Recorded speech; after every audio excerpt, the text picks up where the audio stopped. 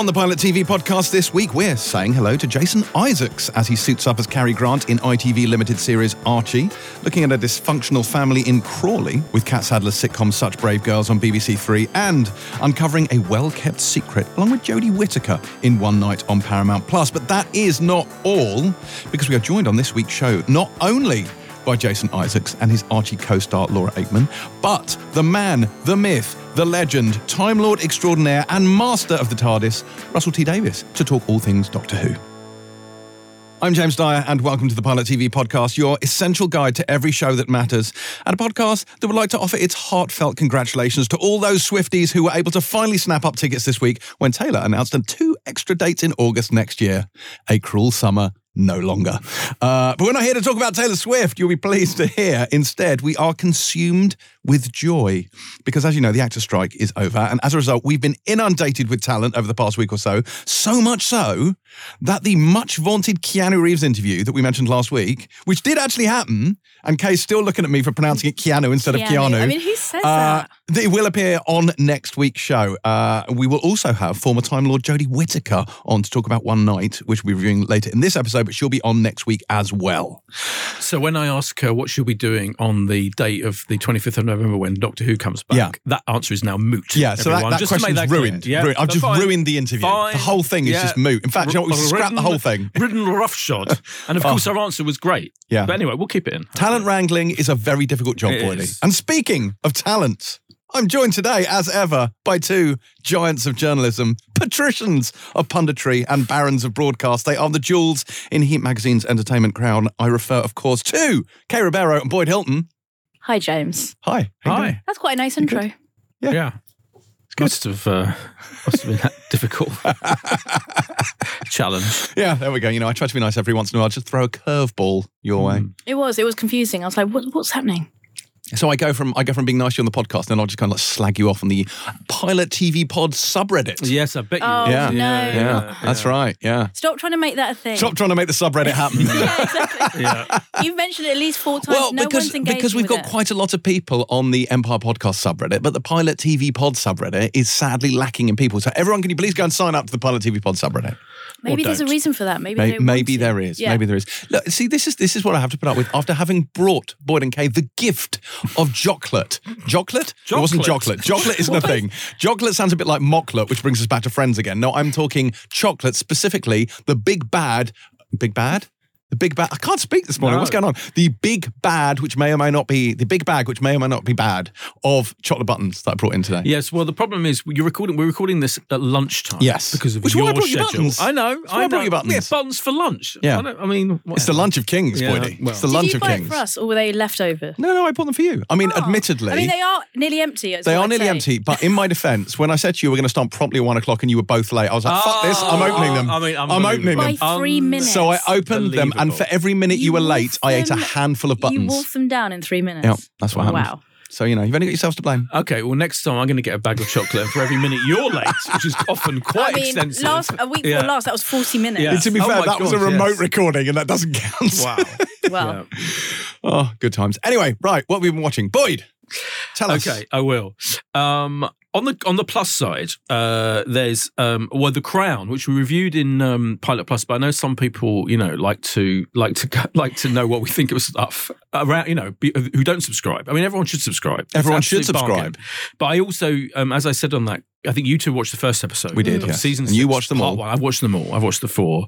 But just to reiterate, briefly, in general, I completely devour them because it is so compelling and gripping. But I find the whole idea of this show, in which they recreate meticulously these huge events, including in this run, Diana's funeral, is just such an extraordinary undertaking. I'm kind of in awe of the whole thing. So I'm kind of on side in general for the whole thing, and I've loved certain seasons more than others. But in general, it's been an incredible kind of exciting. I'm trying to avoid using the word journey, adventure.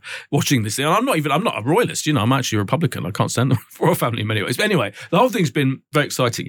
But the ghost thing is the ghost thing, which I mentioned in the other pod. Yeah. And I've seen and now all the reviews are coming out. It's like, what the fuck were they? It has had a kicking. It has had a kicking. Yeah. What have they said? I haven't read. Well, The Guardian gave it 2 stars and said that the ghost thing was like literally like unbelievable. And just to say quickly, I think I may not have thought was worried about spoiling it on the Pilot Plus, but I think we can. It's out now. Isn't it has been mentioned quite widely. I don't know what you're going to say, but I'm pretty sure I know what you're going to say. So I will say, if you don't want to hear a small fact around the ghost thing, maybe skip ahead about 20 seconds. Okay, thank you. Yeah. So the ghosts, Princess Diana the late Princess Diana, after she's died in the famous car crash, appears to both the Queen and Charles in two separate scenes, literally sitting next to them, round a table or something. And then they converse with her. They have a chat with her. Yeah.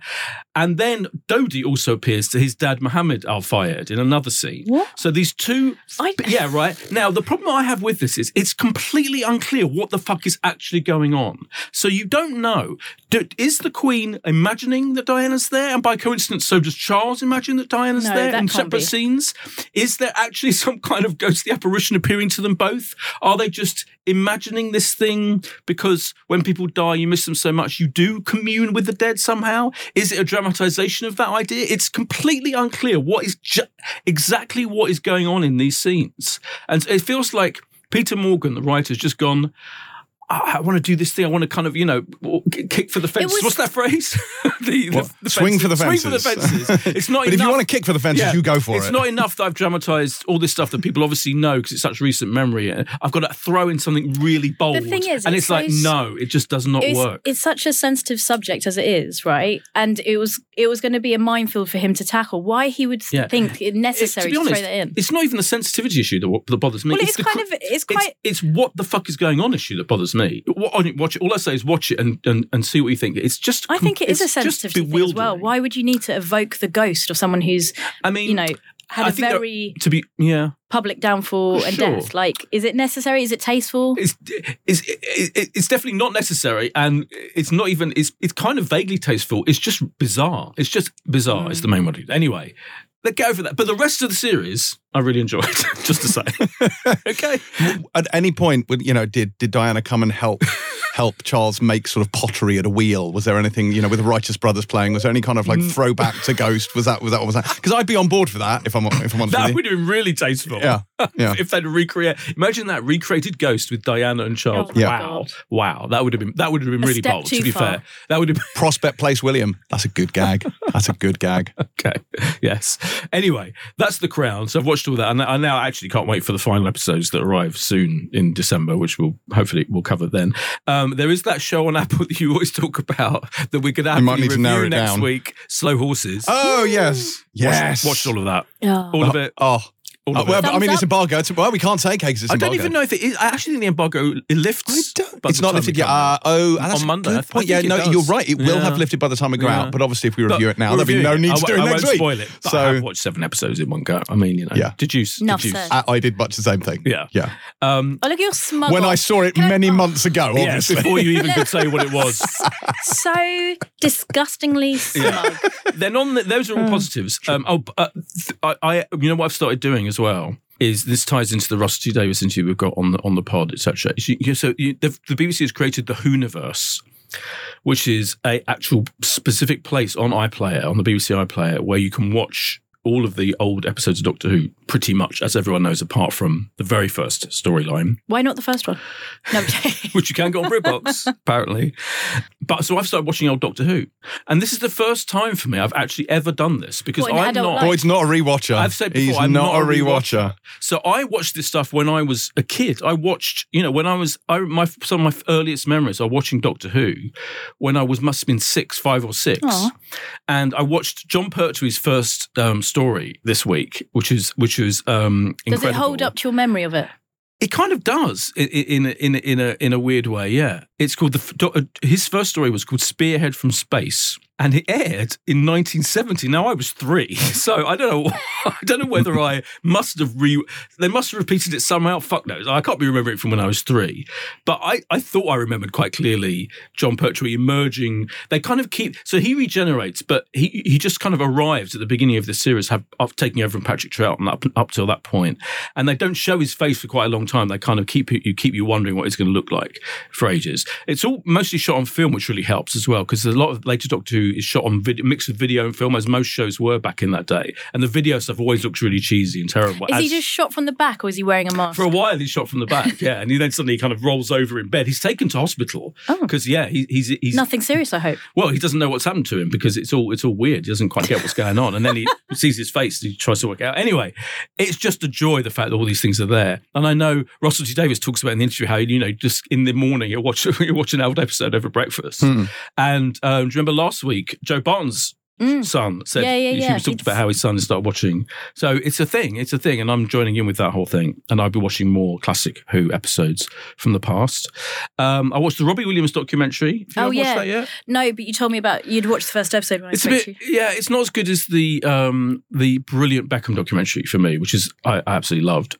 It's completely like Robbie. It's literally Robbie lying in bed in his pants for 4 hours. What? Yes. Well, I mean, they've edited it down from probably even longer. Looking back at old video footage of himself, a lot of which apparently has never seen before. A lot of it's filmed by the Guy Chambers, who was his creative partner for years. Like, there are no contributors, are there? There are no contributors. I find that so strange. Whatsoever. So unlike, it's almost the complete opposite. Beckham, every single major person in his life was in that. Yeah. From like Alex Ferguson to what's the name, editor of Vogue. Yeah.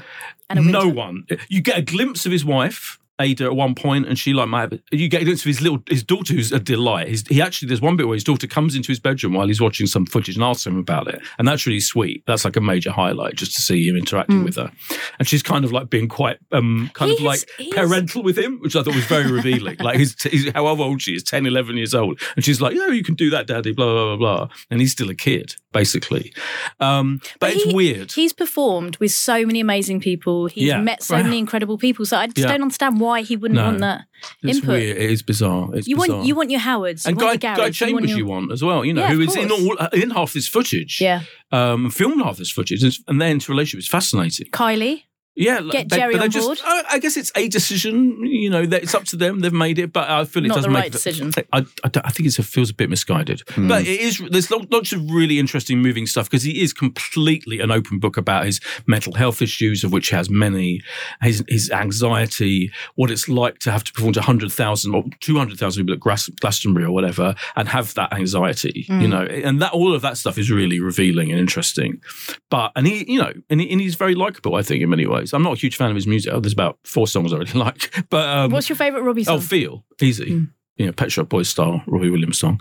Not Angels. I would have you down for Angels. No. But the story of how that is the turning point in his life is interesting. All that stuff is fascinating. So it's interesting, and yet I wish they'd done the contributors thing. But finally, the real blow of my week was I thought I'd try out, because you kept saying when you had a couple of busy weeks in the last few weeks, you kept saying, Boyd and Kay will watch this and come back yes, he's done it. I've done it. 007 Road to a Million. The show that, crucially, Brian Cox is only involved in because he thought he'd been cast as the new Bond villain. I mean, that is hilarious. That's a joke. No, but that's a joke, right? I don't know. No. He was on, no. He was on, what was it, Jimmy Kimmel or one of the Jimmy shows. He must have been joking. I don't think he was. I tell you this, right? Having watched it as well, it feels even more apparent that he didn't know what he was laying himself in for.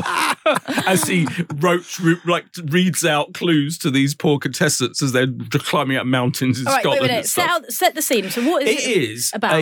A complete... No, I can't say that for legal reasons. It's a melange of race. It's very, very similar to Race Across the World. Oh, okay. Yeah, with a bit of I'm a Celebrity thrown in because they have like some animal bits, like snakes. Eat some testicles. It's a bit of that, and spiders and stuff.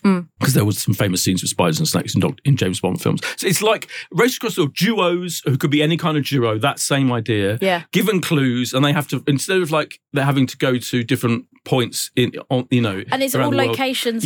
All around the world, and so the idea is that it's in the Bond universe because they're going to locations featured, but it's literally like Italy. It's been in Jamaica. Loads of like it begins in Scotland, where Skyfall. In Skyfall, James Bond drives in his Aston Martin. And it's a spectacular landscape. In this, they're like in somewhere in Scotland nearby, and they're kind of like climbing up a mountain and have to find a thing and find the clue and answer the clue. But Brian it's so would have tenuous. been happy about that. A trip back to see the fam. Yeah. Yeah, but then Brian Cox is kind of like reading out from his lair. He's in like a lair, but you're not sure. Is he supposed to be like an enemy, like Blofeld? He's a bit Blofeldian, but then also he's a bit M-like as well. Is he with them or is he against them? It's unclear. Or is he a Big Brother type character? Whatever. It's mystifying, to be honest. And he like there are bits of it where he's just clearly like they've got right. We can film all this in half a day. Just read this, read that, read these clues. It just doesn't work on any level. Sounds like a car crash. And it's borderline. It's just kind of dull. Is the problem? It's not even the bits with Brian Cox. And so what I would say is my version of when he said on whichever chat show it was in America, I thought I was getting cast as a Bond villain. You can imagine you're called to a lunch or whatever with Barbara Broccoli and Michael G. Wilson, who are the Eon Productions, the James Bond producers for many, many years, and you're invited to lunch with famously the world famous producers of the James Bond films, and you're Brian Cox, and they come to lunch, we've got a proposition for you. Obviously, you think you're going to be in the next James Bond film. No, you're in this weird mix of reality TV, raced across the world, I'm a celebrity, and kind of tenuously James Bond. I'm sure if that happened, right, on the way to luncheon, right, he's probably thinking that. But surely he heard the words out of their mouth. Do you know what? So this is the second. I come to my second point. Jeff, I must have told you this story before. I've told a lot of people this story. There's an actor who once told me the story that he heard from an actor friend of his, so slightly secondhand, was invited for a lunch with the Bond producers, and they kind of grilled him for like a few hours, and he had no idea. And at the end of it, they pretty much said to him, "Do you want to be James Bond?" But he didn't. He was completely.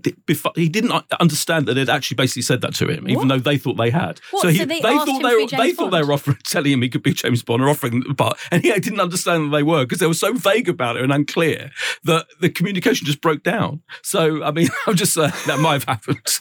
The communication might have been slightly unclear. How do you offer someone the role of James Bond without actually offering them the role of James Bond? That's a good question. I mean, maybe this tale could be slightly apocryphal. I hasten to add, but you can. These things are weird. People interact, creative people and producers. They just talk around things. Truth be told, I have had meetings like that in the past, where you've had a meeting and you're like, I don't know what that meeting was about. Oh, yeah, I mean, we've all had those meetings. Right, that's exactly. I think that's what Brian Cox. That's for me is what happened in the Brian Cox Eon meeting before this program was invented. Honestly, I would not put it past them. Oh, well, hopefully Brian will have got a massive paycheck and he'll be able to he's definitely got a massive paycheck. Yeah. That's for damn sure. Yeah. But and he would make a brilliant Bond villain. So, maybe they could just throw that in. I feel like he's already done that though with the Succession, but yeah. Well, it's different. Bond villain is a different prospect to that character. But yeah, it's. I mean, 007 Road to a Million does not work on any level whatsoever. You heard it here first. You heard it here first. Kay. Yes. What have you been watching? So I have been watching. I watched the second season in its entirety of The Newsreader. Oh. Yes, which some will recall we discussed, didn't we? Did we review it? I can't remember. We did. Yeah. Yes, Kay. We reviewed it all of 7 days ago. Like a couple of weeks ago. I know, I couldn't remember if I just reviewed it. Sorry. No. God. I forgot your valuable input. We occasionally watch things as well. Yes, A polls. Periodically. Anyways, I watched the whole of season 2. And for anyone who can't recall, like me, the conversation we had about it, it's the Australian drama about a news network. And it's about the dynamics on and off screen of its newsreaders. I like this series even more than the first because it still touches upon, obviously, the big news stories of the time, which in this case was Charles and Diana coming over to Australia for a visit and the anticipation, excitement of covering that. More importantly, this time round, actually, it really delves deep into the relationship of Dale and Helen and their sort of, they just sort of so codependent, and also Dale and his sexuality and stuff like that. And also it touches upon Jeff, who's got this kind of perfect family man persona, and actually what's going on behind the scenes. So it's all about the newsreaders this time round. So yeah, absolutely love that. I would recommend, if you like the first season 2, even better. That's all on iPlayer. And then also, okay, this is a bit old, so I wasn't sure whether to bring it up, but I watched on Netflix From Scratch, and I thought it was a rom-com, like a film, and it's not. It's actually a romantic drama, I think 6 parts. So it featuring Zoe Saldana. Have you seen it, James? No, Nodding? I have not. What's it called? From Scratch. And she plays Amy, who has given up her law studies to go to Italy for, I think it's 6 weeks, although she acts as if it's like 6 months, to study art. And she's determined not to fall in love with anyone. So, I'll leave it there. You can imagine what happens. But I've quite enjoyed it so far. I've only watched 2 episodes. And that is all I've been watching this week. Okay, good stuff. You will be unsurprised, unshocked Come on. to hear that I finally managed to get my mitts on, well, by the time this goes out, everyone will have done, but I finally managed to get my mitts on the remaining episodes of The Lazarus Project Season 2, and a good time was had by all, and by all, I mean me. So you finished it now? Oh, God, yes. Yeah. Oh. Does it live up to your I had expectations? so much fun, I can't even begin to tell He's you. smart. Look at him. It's like he's so smiley. Yeah, I honestly enjoyed it so much. In fact, so much so that it got to the point where it was way past my bedtime, and I'd just finished the penultimate episode, and I watched, and I thought, right, okay, I'll save the finale for tomorrow. And then I was walking to bed, and then I kind of slowed down. Walking to bed. And then How I big turned. a walk is this? Well, he's got wings. Of his Yes, house, the right? east wing of my small house. But I didn't. I was walking back, and then I slowed down bit by bit, and then stopped. And then started to walk backwards, and then turn around, back to my sofa, jump back down, turn it back on again, and watch the final episode. What time did you go to bed? Later than I should have done. Like well into the past midnight hours. Oh my gosh. Okay. Oh, Because, if you're not talking beyond 2 a.m, then that's for, nothing. For Boyd, this is the afternoon. 2 a.m. For me, that's very late. Yeah, indeed. But I could not stop watching it. Joe's Couldn't got a stop lot watching to it. answer for. I know. It's basically Joe Barton's fault that I'm looking so haggard this morning. So really, really enjoyed that. But in addition to that, I absolutely mainlined over the weekend A Murder at the End of the World. Now, this does make me smug because not everyone can mainline it because I have all the episodes, not everyone does. But oh my God, I enjoyed that a lot. Again, couldn't stop watching it. Obsessed with it. I really like that first episode. I would like to further distance myself from Empire's 3-star review. I think that's so Can we do wacko. another review instead and take the place of it? I think it's great. I think it's really, really well constructed. Anyone who's got a copy of Empire, just get your red felt tip pens out and start adding some more stars. Add stars. That's ridiculous. Add another star. Yeah. And maybe a black pen. Red is only for 5 stars, of course, in Empire. Okay, as you know. But I subscribe. You know that. As a subscriber, you must be thinking of the Heat previews, which of course use red stars for the previews. All right. Jesus Christ.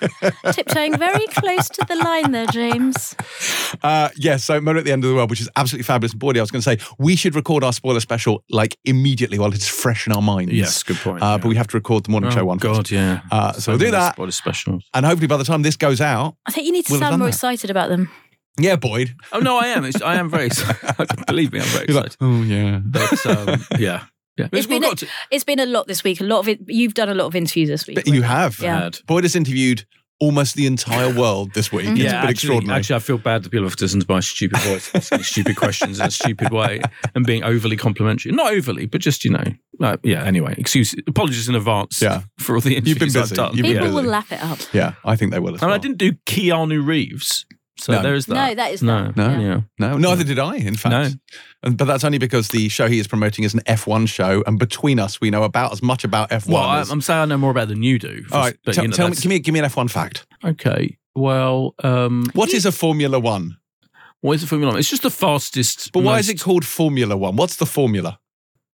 I don't actually know that, but my guess is that because you have to come up with the formula for the best car, for creating the best, most. I just assumed it was the secret stuff they put in the engine. I think we need to accept neither of you know it, and let's not try and. I think it is now abundantly clear why Sophie did the interview. Yeah, exactly. yeah, but I still. Although there was that Netflix series that was quite good. Yeah, the Netflix series was very good. Yeah, and I do vaguely follow it. I mean, Lewis Hamilton. What I would say is, it's a very interesting sport from the point of view. Lewis Hamilton won the World Championship for 2 or 3 seasons in a row, right, and then stopped completely, and that's all to do with the fact that his car suddenly didn't keep up with the other car of the guy now who wins it every year. Hamilton left the sport? No, he's still in the sport. He's just now finishes was he killed in a duel? 10th. What? Was he killed in a duel? No. Oh my God, Stephanie. What? That was a quality Hamilton gag. Carry on. Oh my God. Tenuous. Hamilton. Oh God. Yeah. I'm the only person in the world who didn't like Hamilton. So yes, you are. I am literally. No, me and maybe. No, I know some people as well. Oh, okay. Larry David.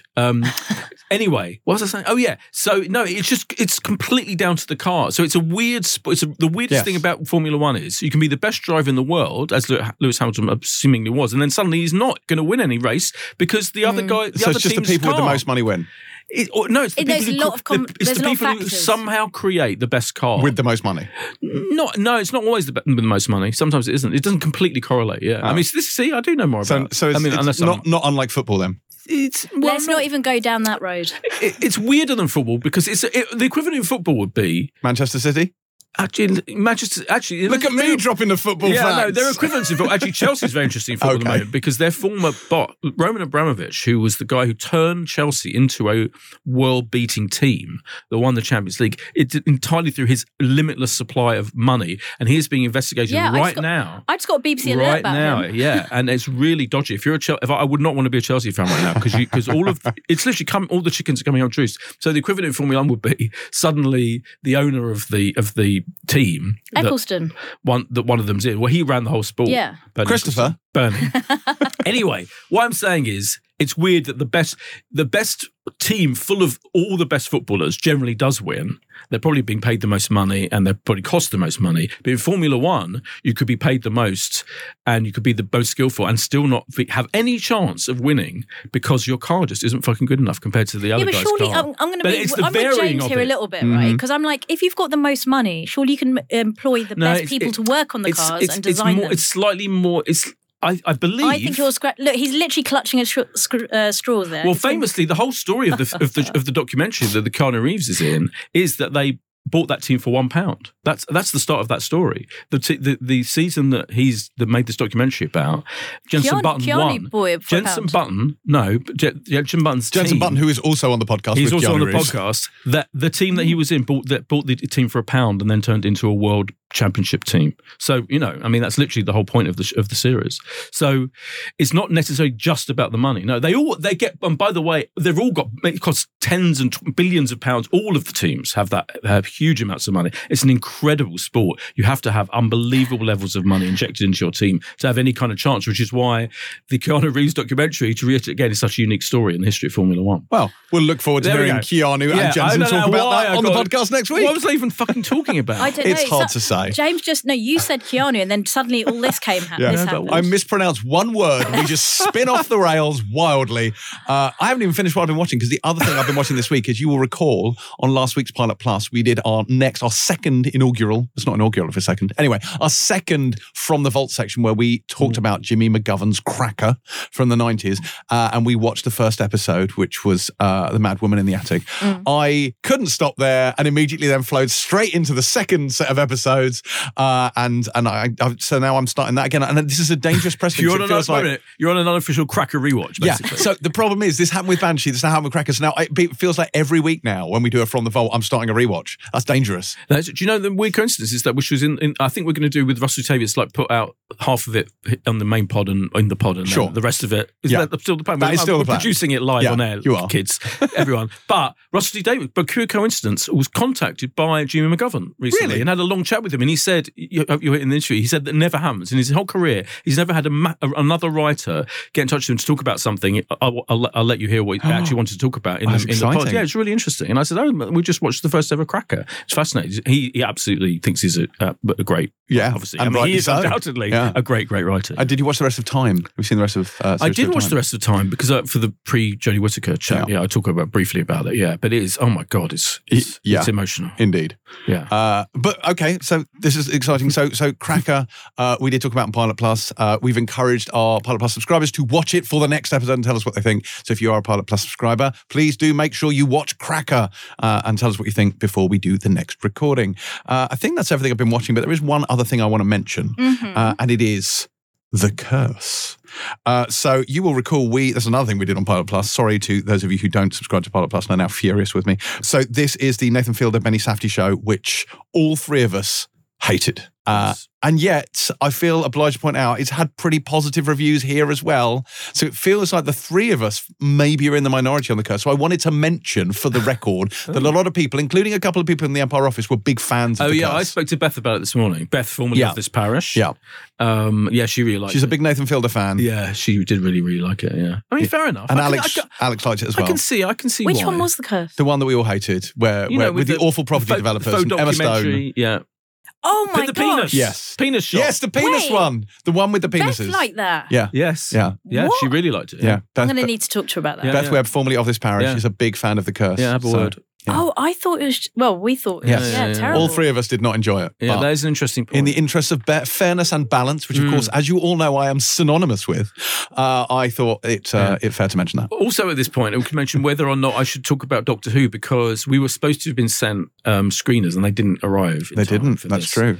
Are we going to? But We are going to be reviewing the Doctor Who special in Pilot Plus this okay, so week. I don't need. But all I'll say, because it's. Oh, so you've seen it? Yeah, I went to the screening of it. Oh, yeah, but I was right. getting. Yeah, Kay and I weren't invited. They had a big screening at Battersea. I think I mentioned it. Maybe, Yeah. or maybe I didn't, because we had to keep even that a secret. You couldn't even tell us, your closest colleagues. Yeah. It was in Battersea Power Station screening room. Have you been to that place yet? It's really good. No, It's I've been to Battersea Power Station, but I've not been to the screening room. It's a really nice screening room and a great location. And they had the whole, lavish kind of monsters from the episode. Oh, thing. nice.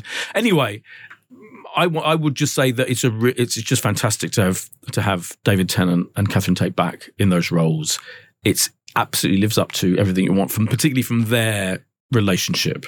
Their interaction, how they bounce off each other. Okay. And it's massive, massive fun. And I won't say anything else to spoil it. So yeah. Well, I that was shall like look forward to watching that when I'm allowed to. Yeah. Yeah. Yeah. Good Yeah. stuff. There you go. Right, that's everything we've been watching. Let's have a guest. In fact, let's have two. Jason Isaacs, as you will probably already know, turns into Cary Grant this week in Archie, and this is a 4-part drama depicting the life of obviously one of Hollywood's greatest leading men. And Laura Aikman joins him as Diane Cannon, who was an actor in her own right, who got pulled into Grant's orbit. Boydie, and as part of his marathon interview gauntlet, sat down with both Jason and Laura early this week, and this is how it went. Hello to Jason Isaacs and hello to Laura Aikman. Welcome to the Pilot TV podcast. How are you both doing? Good. We live about 100 yards away from each other. It's weird that we could be sitting together we in the kitchen do. having a cup of tea. But yeah, That is weird. grand, thank you. I'm very intimidated by Laura's backdrop. Clearly, Yes. there's a writer at work who's got multiple structured acts there. And I'm surrounded by record cards on the walls. It's very bad decor, but apparently impressive. it's quite intimidating. What are you working on, Laura? Can you say? Is that a secret? Well, I'm writing something with Joe Wilkinson, and Matt is pitching my partner, who's a writer, is pitching a film and a TV series at the moment. So there's plots everywhere. Okay. I'm so impressed if I can make my bed. Yes, fair enough. We were all at this event last week, this extraordinary event where at the Archie screening, where the actual Diane Cannon was there. His one of his Actual Diane Cannon, as Actual opposed Diane to Cannon. fabulous exactly screen Diane Cannon. Yeah. and his daughter Jennifer Grant was there. What was that like for you? I mean, obviously you've been in all kinds of different projects, both of you, but Laura, for you to be there with the person you're actually playing in the audience and the whole thing—that's just weird, isn't it? Was that a kind of extraordinary, unique experience? It was. I mean, I've had a relationship with Diane for over a year now, so it was. But it was the first time I'd met her in person. Was literally walking into the screening, so that was quite emotional, to be honest. But then, at least I knew it wasn't her first time seeing it because she's an exec on it. So I didn't have the kind of pressure of like, oh God, what if she hates it? Like she's already given her notes. But it was sort of magical, and they've both been so supportive and kind to me, to both of us. How did you find it, Jason? It's incredibly weird. Of course, incredibly weird. What else could it be? She was phenomenally complimentary afterwards when she had seen it before, but I don't know what's really going on inside both of their heads. They have very different reactions. So, Cary Grant's 4th of 5 wives was there, and a lot of our stories based around her autobiography. Jennifer has a completely different picture of her dad because he was just her dad, not her sometime charming husband and other, controlling, suffocating husband. And so she, I think, found it more difficult to watch than we did, although she's seen all the rushes, because it's a portrait of many sides of her father that she's, she never saw. But for us, I don't know. And for Diane, some of the most painful moments in her life. I mean, to be fair, they're in episode 3 more than the ones that we had to watch with everyone, but it must feel incredibly personal. Really, for me, was sitting there watching, I had to do the same thing I did when we were filming, which is just put it out of my mind, because our jobs as actors, Laura and I, and anyone else who does it, is to try and place yourself in other people's heads. Just and if for a split second you spent any time thinking, what must what would it be like to be Jennifer right now? What would it be like to be Diane right now? It's overwhelming. So or start thinking about what will anyone think when they say it, let alone. Well, there's that. I can't think about that. But she has been incredibly complimentary. I mean, like, Diane, about your performance, Laura, and she adores you, Jason. That's clear. That's clear from everything. I think what happens, there was when Jeff Pope, who's a brilliant writer, has taken real life events and made them into a drama so often, and is so prolific. When he first approached him, it took him almost a decade to woo both of them into let it happen. I'm sure there was some part of Jennifer that thought, well, what happens if this is just an attack on my dad? I don't want it. But also for Diane, she didn't want, she wrote a book which is very, very critical. It was a very difficult relationship, and he was impossible and cruel in many ways. And first of all, it's difficult for her to say that, publish that, and have a relationship with her daughter who adores him. But secondly, she didn't want anything on screen to be one or two dimensional. So I think she was enormously relieved that we told a complicated story about complicated people. That was what she wanted more than anything. Yeah, totally. Yeah. What was the most difficult? What was the biggest challenge for you, Jason, in playing Archie / Cary Grant? Oh, just that I knew everybody in the world who worships Cary Grant is going to come with their knives out and go, whatever he is, he's no Cary Grant. I mean, there's all the technical stuff. There's walking and talking, and it's not a challenge acting with Laura. She's so fantastic. You do all the research for all, what you're going to do on the screen, what the technical stuff, but then you just get on the dance floor with someone like Laura, and it's easy, I'm embarrassed to say, because she's so alive in the scenes. But knowing that there are a billion people, whatever we do, who's going to go, in your dreams, mate. I had to shrug that off before we started, but that was the most difficult thing, was taking the job. Thanks, Jason. It's very nice what you just said. And Laura, for you, playing Diane?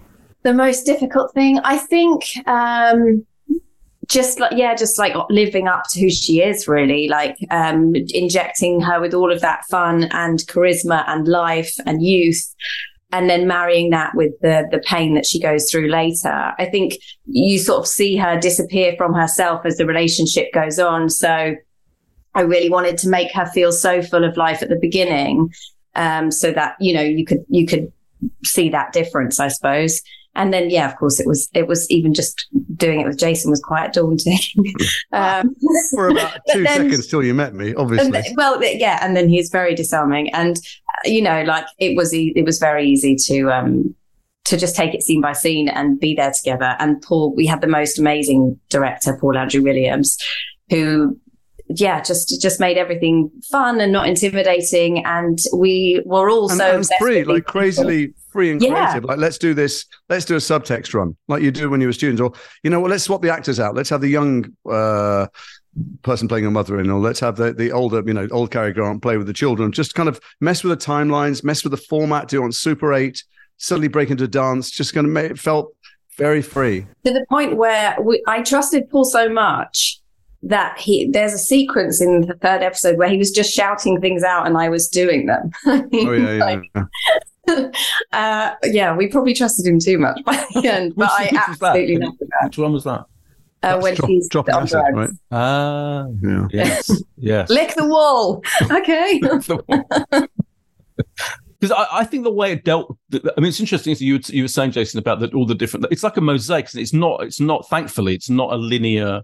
Simple. No. I mean, it wasn't in the script, but then the fact that, it wasn't particularly linear in the script either. It jumped around timelines, but then the fact that he had a stroke when he's on stage and when he was about to go on stage gave the production, whether it's Paul and Jeff or everyone else, license to have this man as a framing device, looking back on his life. But is he having a stroke? Is it really happening? Are we watching an actual evening where he'd had a microphone and audience, or are we watching the kind of fever dreams of the man whose brain is in spasm and about to die? So you never quite answer those questions, which is why all the eras blend into each other. So is it interesting, Laura, to see if the finished article, it must be quite interesting, because it is such a mosaic. It's all been put together. The editing is key. All the way that the different scenes bounce off each other, etc.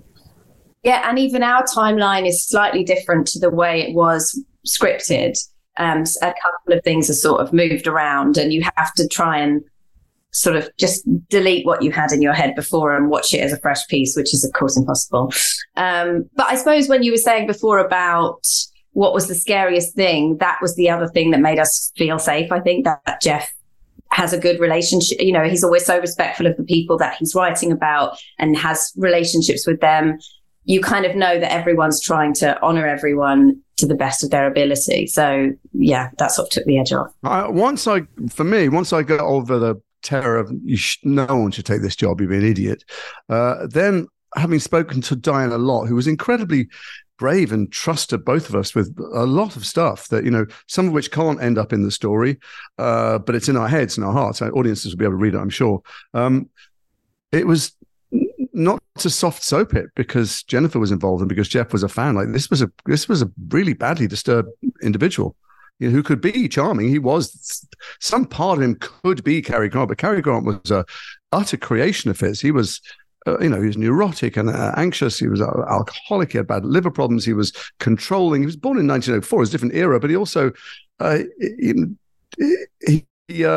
he was starving and broken and abandoned and unloved when he was a child. And those wounds not only didn't heal, they got, the more he sought love from the whole world, the wider those wounds got. Ironically, when he finally gave up the thing he thought he wanted, which was everybody else's adulation and affection, and started giving love to his child, is when they began to heal.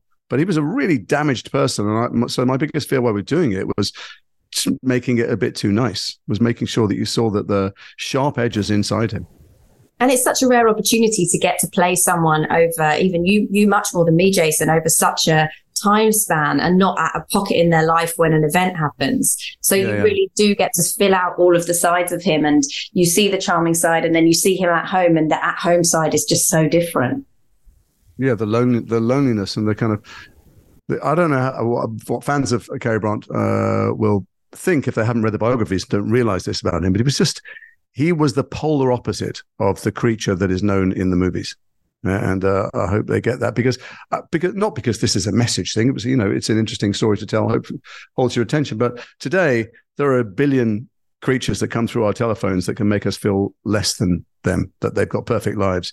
Then there weren't that many stars who destroyed the whole world, but now there's so many people who look through social media or other platforms like they've got everything sorted out. And it's a great lesson that nobody does.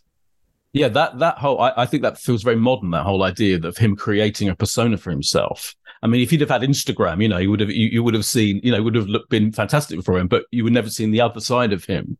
And that really, I think that really comes out in the show. There's so many elements to it, aren't there, Laura? I think, because I agree. Once you read Diane Cannon's book, the level of control that he tried to have over Diane was scary, really. Yeah, and the thing that he falls in love with her for is that she rejects him. She's kind of untamable. There's a line in the book where he says sort of something about how wild she is, and she says, "You'd never try and tame me, would you?" And he says, "No." And then ultimately, of course, that's exactly what he does. He wants to control every element of her wardrobe, her hair, what she does, her career, how she talks, how she writes. It's like he really just makes her smaller and smaller and smaller. And she was just so in love with him. She tried so hard to sort of figure out how to make it work and get back to herself. And, in the end, they just couldn't do it. Also, so I was trying to work out what makes someone like that. It seemed to me, it's a bit pop psychology, but it fit for me, at least while I was doing it, which is that if you could control every single aspect of everything in your life, maybe chaos, which is what terrifies you, and defined your early life, won't make another entry. Maybe the carnage and chaos and anarchy of defined his first 20 years almost can be kept outside the door. That's what controlling everything is about, in a way. Absolutely, yeah. Do you think it's interesting, isn't it, that he didn't work much at all in the last, in the later years? And do you think that was? I don't want to contradict you because it's your podcast, Boyd, and I'm a huge fan.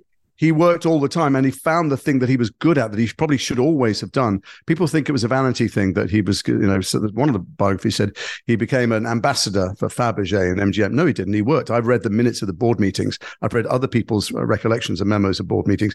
He not only worked, but he was a fantastic businessman. And Jennifer told us that when she was a kid, he used to take her all the time to Hollywood Racetrack, where he was a an investor, not because he cared about the races, but to talk. What he cared about was how much was the taco stand taking, what time did they open, what were they getting on the door, how much did they lose in the rain. He was a businessman and very good at it. He was actually a brilliant businessman as an actor and producer as well. And so he sued the studios all the time because they hid money from him. So sorry, I contradict you. No, he did absolutely. work, but he did work that he was actually he did work that he was suited for. Right, actually, oddly. So why do you think he didn't make any movies? Because I suspect partly it's because Hollywood was changing, wasn't it? And his kind of film and his kind of it became much more kind of edgy and different. Yeah. Do you think that was and he was aging as well. Oh yeah, Laura's got it. I mean, Jeff started this whole process, I think, by reading Jennifer's book at an airport and being very taken by this notion that this huge star decided to, step off the pedestal, look after his daughter. But for me, that's not what happened at all. I think he could no longer be the handsome, suave lady killer because the women were getting younger and he was getting older. He'd done 2 films back to back in which he wasn't that anymore, although one of them made money. It was very uncomfortable for him because he'd spent a long time curating and shaping this screen persona that did the same thing all the time. And he didn't know if he could do it anymore. He didn't know what to do. So it was very convenient that it was time to stop working. And then he found that he did love being a dad. Actually, the act of giving love was the thing that he should have done all the time. He was looking for love forever and not finding what he needed because it was insatiable. And it was in the act of being a father, he discovered what he needed, but it wasn't a choice initially at all. It was like Laura said, he was aging out of the center of the circle and he didn't like it. And he didn't want to be seen with a much younger woman on screen, which ends up in a huge fight between Diane and him because she's like, I'm younger than Audrey Hepburn. He didn't want to do this movie with Audrey Hepburn. Well, they weren't letting women his age play leading ladies for sure. Yeah, and he wouldn't want to be opposite them. Yeah. So I think, also he was a great dad after that. But no, he was a great dad and he loved being a dad. But I don't think he went, what I need now, I could keep working and it would be great and I'm wonderful, but actually I can devote myself to a child. I think he used the metaphor all the time of a streetcar, I think you'd call it, like a carriage, where the big stars had seats. And when you were starting, your faces pressed against the window, and then you got on and you were crammed, and you made your way towards a seat, and then you got a seat, and you needed to know when to get off. And I think he knew it was just time to get off. There's so many elements of his life and of his story that are dealt with. I mean, it packs so much into these 4 episodes. It's extraordinary. Like touching, it does, and it doesn't miss anything key out. Like I think the way it touched on rumors about sexuality, etc., was fascinating. I thought it did it with a great light of touch. But it's important to have that in there because I think the way he says at one point in the last episode, I think there are rumors for years that I'm gay. I would completely embrace being gay. I'd be very proud of it. So I thought that was a really interesting element of the story. Yeah, he was never disparaging of the gay community, did he ever deny it, Jason? Well, I don't want to talk all the time because Laura's here, but this was a huge deal to me when I first read the script because I have a very good friend who had just died, who was a massive Cary Grant fan, who was a costume designer in New York, who was gay, and he knew I'd been offered the part. And I couldn't have done it if we didn't acknowledge that he had gay relationships. The problem is Cary Grant never acknowledged publicly that he did. In fact, he sued someone. And Diane said the same thing that Betsy Drake said. He wasn't gay when he was fucking me. So it was tricky, but I knew that he, as much as you can know anything without him standing here telling me that he was and had a long relationship with Randy Scott and various other men when he was younger. And he said to his long-time gay assistant, I was gay when I was younger, I'm straight now, I wanted a family. I think he had no problem with any of it. He just was very careful to curate the brand Cary Grant on screen. Wasn't going to get it sullied, but he was very tolerant, is not the right word. He just, unprejudiced in his private life. But he never told Diane he was gay. He never told Jennifer that he'd been gay. But he was also a man born in 1904, and he didn't tell them anything, really, much about anything. Yeah, and it's obviously possible that he was bisexual. No, that's what I mean. He wasn't gay. Yeah. He slept with a lot of men. I think when he was younger, we have a sequence of him being a gigolo in the series, and I think he was probably available to anybody for, he was desperate and starving. It was one of the key things about him that he said you couldn't convey on screen is hunger. And I said to Jeff, we've got to have it in there. He goes, well, the thing is, we don't know it to be a fact. We know everybody says it. So you're right. I think we deal with it really elegantly in that scene, Laura and I at dinner. But if we hadn't acknowledged it, I couldn't have done it, I don't think. Well, I know I wouldn't have done it. Oh, that's really interesting. Yeah. Because I think, there's no, it's interesting. And Jeff was fine with that too. And by the way, Diane and Jennifer were fine with it too. Right. Interesting. That's interesting. Yeah. Yeah. They seem fine with the press launch. Yeah. And talking about it. And also no need to label it. He may have had, He may have slept with lots of men when he was younger. I mean, definitely, as much as you can know anything, because we haven't got CCTV from the 30s, Yes. he definitely had relationships with men. We don't really deal with that period. So we don't deal with his other wives either. It's not like we avoid it in any way, because we only see the relationship with Diane. I mean, he had 4 other wives, and 3 before, which were huge, big deals, but we skip in a kind of an LSD kaleidoscopically way through pivotal moments in his life. We don't deal with his other relationships, but it's definitely there to be, there's no ambiguity in the story we're telling. No. Well, Diane, when you're in a show like this, do you become obsessed with She's Laura? Oh, Diane's my the God, character. See? But how good is she, eh? I mean, sorry. That's how convincing you are. Thanks so much. When you're in a project like this, do you become obsessed with these people you're playing? Do you become obsessed with Diane Cannon and Cary Grant? I was like, yeah, I mean, but before I got the part, I was just watching and listening. And I heard on a podcast that she'd said that Jeff had optioned the book. So I managed to get the book, which I don't think you have to like ship it over from the States or whatever. And I just there's one interview of her on Carson that I must have watched well over 100 times. And then when I eventually, they gave me her email and her phone number and all of that stuff. And she is on a pedestal for me. I absolutely adore her. And yeah, it's sad that it's sort of coming to an end now, really. I mean, we'll still be friends and stuff, but yeah, I mean, we got completely obsessed with them. And it was great actually, because starting a job with Jason, we were like right in the deep end when we met, and we both had these 2 people who we were obsessed with and could talk about at length. So it was a nice sort of shortcut into us getting to know each other and bonding as well. Because, I think this, what do you think about this? It was very... we both had long talks with Diane, who was they might have been embarrassing to anyone else, because I was really graphic asking about their sex life and every detail. Jason told me he asked her, I was shocked. I wanted to Jason, know. you're fearless, though. I mean, Well, I want to know. I'm playing that. We have sex on the screen, and I wanted to know about their sex life. I wanted to know about what they argue, when they laughed, what they watched, what they talked about. I wanted to know everything, and she was completely candid and unembarrassed. I was the embarrassed one. She's an extraordinary woman, Diane, and she's lived through a lot of eras, and she's continually evolving and challenging herself, and she held absolutely nothing back. And it made me, like you, Laura, it made me feel a responsibility to try and tell the full rounded story of how awful the marriage was in many ways, and yet get inside Cary Grant to make sure that you could see he couldn't control himself. There's a reason he took acid hundreds of times with people, and also that's just one of the many methods he tried to quell this kind of storm inside his head, because he knew that he destroyed his life and his relationships, his peace, and he wanted to find some kind of ease. But the picture she paints is of a very turbulent time.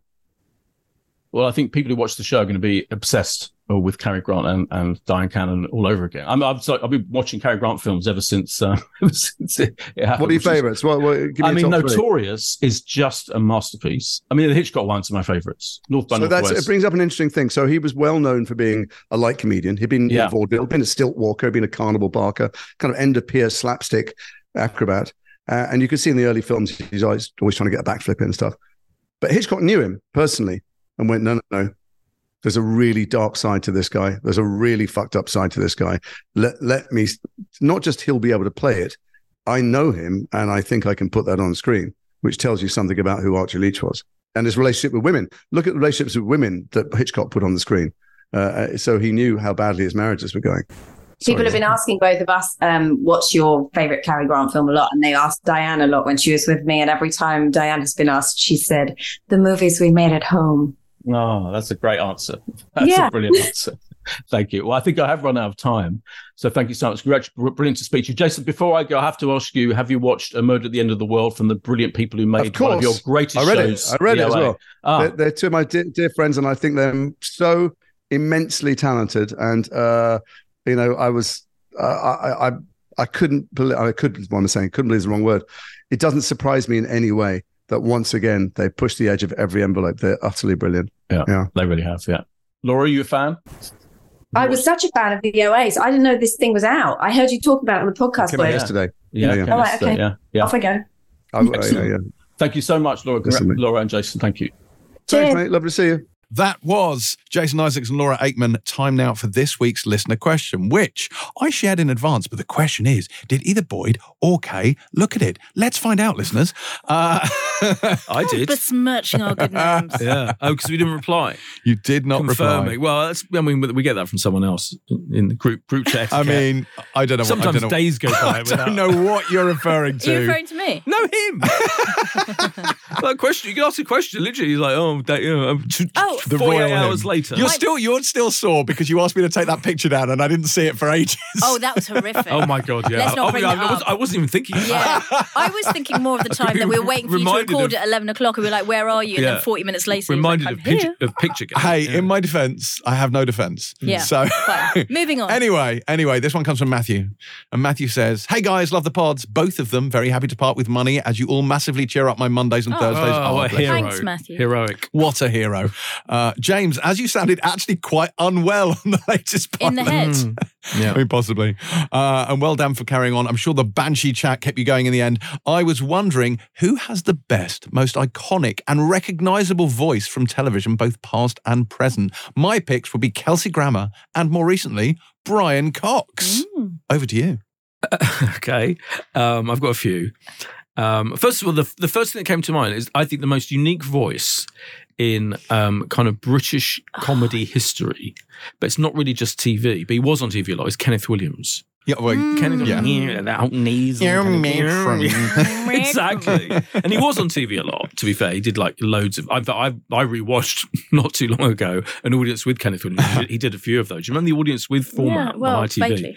I love Kenneth Williams. He's an absolute fucking legend. And he's the most amazing raconteur and teller of stories, anecdotalist.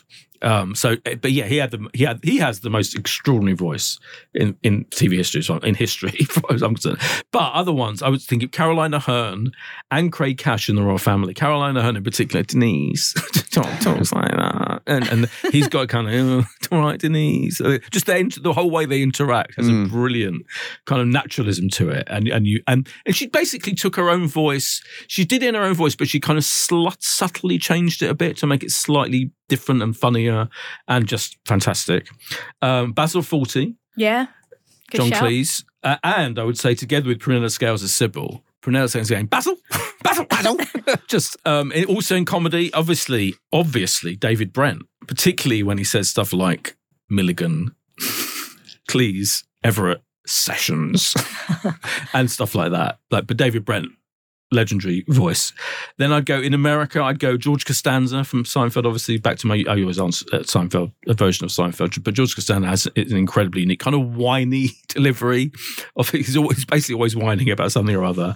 And I'd add Larry David, of course. He's got a very kind of really weirdly unusual voice. Just again, kind of quite a bit like complainy and a bit, I don't know, like irascible, which is actually in the tone of what he's saying.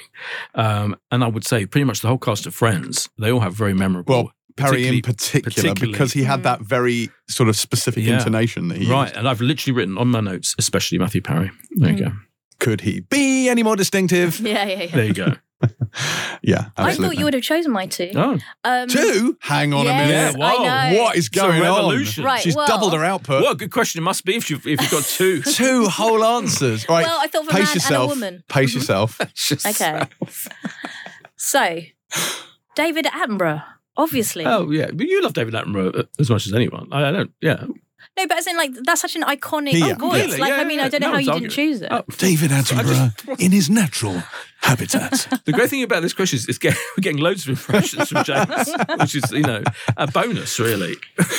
And then the second one... Kay is about to give us her second answer. I'm regretting saying it. As he moves towards the microphone. Look where I shoved this microphone. Yeah. And the other person was Joanna Lumley. Yes. That's also, very Iconic. Yeah. I'm surprised, Boydie, you didn't name Rowan Atkinson, specifically for Edmund Blackadder. But also, I mean, Mr. Bean has a very distinctive voice. Yes. I don't like that as much. I don't like Mr. Bean. But as Blackadder, and I think it comes down to his very cut glass diction when he goes, hello, Bob. You know, he's very like, love it. Absolutely love it. Baldrick. Baldrick, yeah. No, good shout, yeah. Yeah, that's a good call. Yeah. Yes, I think he's fabulous. Who else have we got? You didn't mention David Hyde Pierce. No, I didn't. I should, yeah. And Frasier, because the original, this guy sent the questions mentioned Frasier. He did, yes. Yeah, so fair enough, yeah. Matthew. Matthew. Very good. Stephen Fry in Anything. Oh, yeah. Yeah. It is. I mean, to be patronised by Stephen Fry must be one of life's great pleasures. Yes. So I would very much enjoy that. Sir Ian McKellen. They say they want to cure us. I say we are the cure. Oh my God. There you go. That's my. That's X-Men 3. What is happening? What is happening? What? It's like being in the studio with Mike Yarwood. That's an up-to-date reference. If what you want is shit impressions, I am your man. Yeah. To that end, I would say Chris Barry, who is fantastic as Arnold Rimmer on Red Dwarf. While Lister, obviously being Liverpudlian, has a very distinctive voice. The thing that Chris Barry is so good at, because as a former Spitting Image voice artist, he could do everyone on the cast. And we had the cast of Red Dwarf in for a spoiler special Empire podcast. And I remember at one point I did my Crichton impression. Oh, God. And I did it to Chris Barry, which is, to be honest, I was really fucking, That's crazy. I mean, it was a bold Why would move. you do that? Chris was like, that was a very bold move. I did my I've never seen one before. No one has, but I'm guessing it's a white hole. It's the faces he pulls at the same time. This might be the nerdiest moment in the history of life. What did he say? Well, so it was basically, he probably had a small unzipping sound just before he did it, but he then proceeded to... trousers? Well, I'm just saying it was a dick measuring competition, but he not literally, it was a metaphor, Kay. It was a metaphor. Calm down. This isn't the curse. God. No, he proceeded to then do impressions of Crichton and Lister and the cat and Holly, and I was like, all right, calm down. Yes, I realised I'm out of my depth. Then didn't try and No. do Did one. you Okay, fine. Did he do his voice of Britas? From No, he didn't go Britas full Empire, Britas Empire. which is, as everyone knows, funnier than Yes. Red Dwarf. How dare you? Yeah. Hang on. Yeah. Are you, with a straight face, trying to tell me that the Britas Empire is superior to Red Dwarf? It's funnier. Yeah, it's funnier. Get out. Get out. I've said before, I've never laughed once at Red Dwarf. Oh ever. my God. I do Boydie, not find it funny. I sense from the vault in your future. We did this before. I think we did this very early on. Did we? I made you watch a Red Dwarf. Yeah, I'm fine. I don't mind it. It's fine. I do not find it funny. Wow. And I've watched loads of episodes, desperate to find it.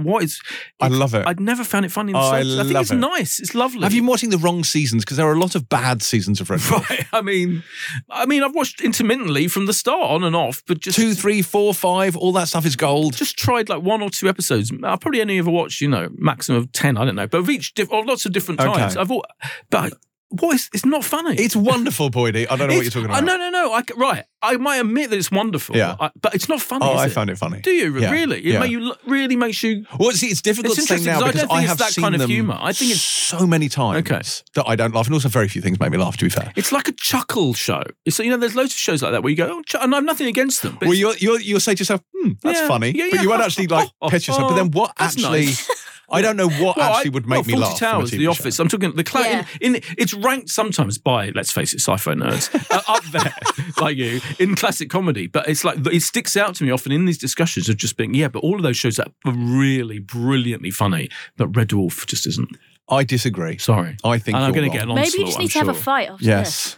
Right. Boys from the Dwarf, everyone who disagrees with Boyd and in fact is very partial to the Small Rouge one, please do write in and tell him that he's wrong. Yeah. That would be great. Yeah. Have we got any other voices? Technically, James Earl Jones did a TV show in the 90s called Gabriel's Fire, and therefore I am allowed to say that James Earl Jones, who has one of the greatest voices in history, has a great TV voice. I don't even know what his voice sounds like.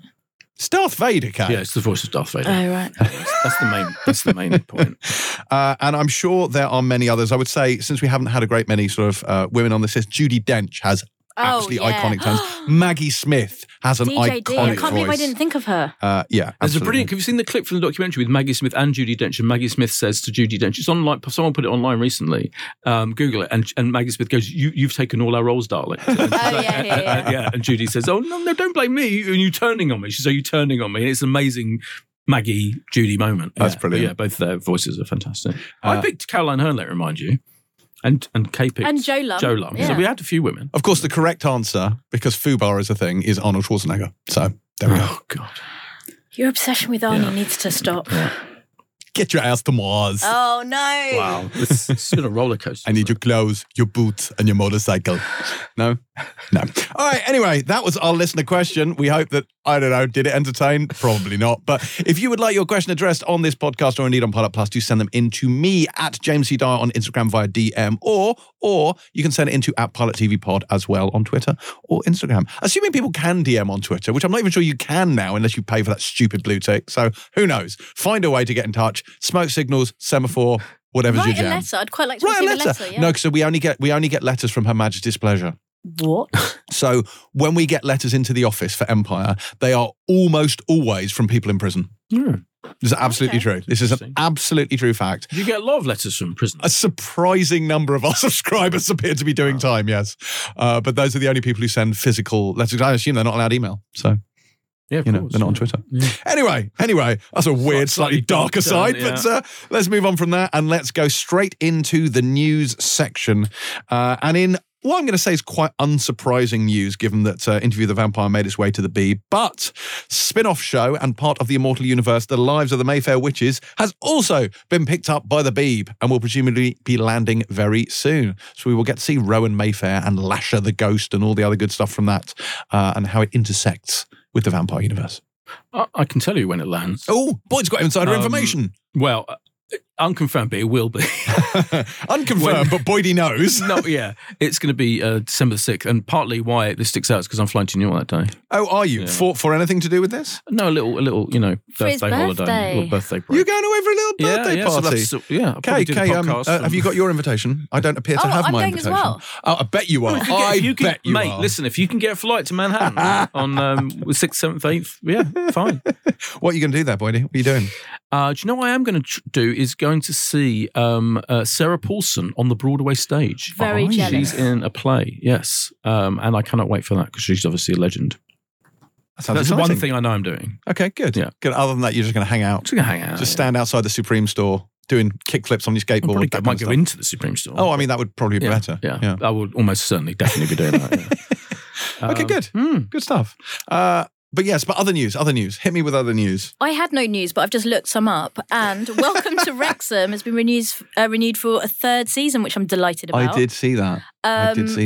And in equally delightful news, Selling Sunset is also coming back for season 8, James. I am thrilling. Thrilled by this. Unlike, let me tell you. unlike I know. Shadow and Bone. I know. One of James's favourite. I was quite shocked by that. Wow, that was cold. I was quite shocked by that. Yeah, Leigh Bardugo, the author of the books, was mortified by was he? it. By all accounts, this is a victim of the strikes because obviously it's gone too long and they've missed their release window, or rather, and or production window presumably as well. And so, yeah, it's been cancelled. There will not be a season 3. Can't they just push it back? Apparently not. Alina Starkov will not return, which is a shame. But oftentimes with these things, when you get a strike, it's like, I think they often feel like if you leave it too long between seasons, you just lose your viewership. So then it becomes, well, what's the point? Which I was always really surprised that Carnival Row came back for that final series because I would have thought there was such a long gap that they must have lost the vast majority of their viewers. And so you can kind of understand why, but equally it's very upsetting. It happened with the last writer's strike as well. You remember that? Like a lot of shows didn't come back because they were like, well, we've missed the window now, it's done. I mean, There's if no they point. really wanted it, they would have. Well, no, because I think really successful shows will come back regardless. Yeah. But ones that are borderline, Yes, right, exactly. those are the ones that fall through the cracks. And I suspect from a viewership point of view, this was borderline. So this is not the only one. What else is not coming? Glamorous isn't coming back. And Which one was Glamorous? I don't know. I've never seen it, but it was on Netflix. But also other two.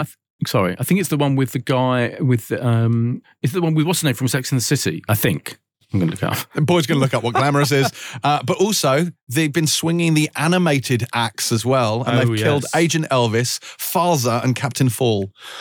3 animated shows I have never heard of, but nevertheless, I'm sure there are people out there who are upset about it. Glamorous. Yeah, it was Kim Cattrall vehicle, yeah. Oh, yeah. the one with the assistant. Yes, the one with the shocking level, frankly, of everything, sex, drugs, and everything. And it had a 12th certificate. Don't remember this I at find all. it absolutely Did fascinating. we review it? No, we didn't. Oh, okay. No, Well, it was then a busy I didn't see week, and I don't think we got screeners, etc. But I was mainly fascinated for that reason, really. It's just quite a spectacularly bold show, to use my favourite word. Yeah. Well, I have some Last of Us news. Oh, yeah. Obviously, Last of Us has been in limbo while everything's been on strike, but it's spinning up again, and they're going to begin production at the beginning of 2024. So that's good news. There's also been a rumor floating around that Caitlin Dever, who is fabulous, is being considered for the role of Abby. Now, I don't know 100% whether this is true or not. This is one of these kind of leaked rumor type things. It may not be true.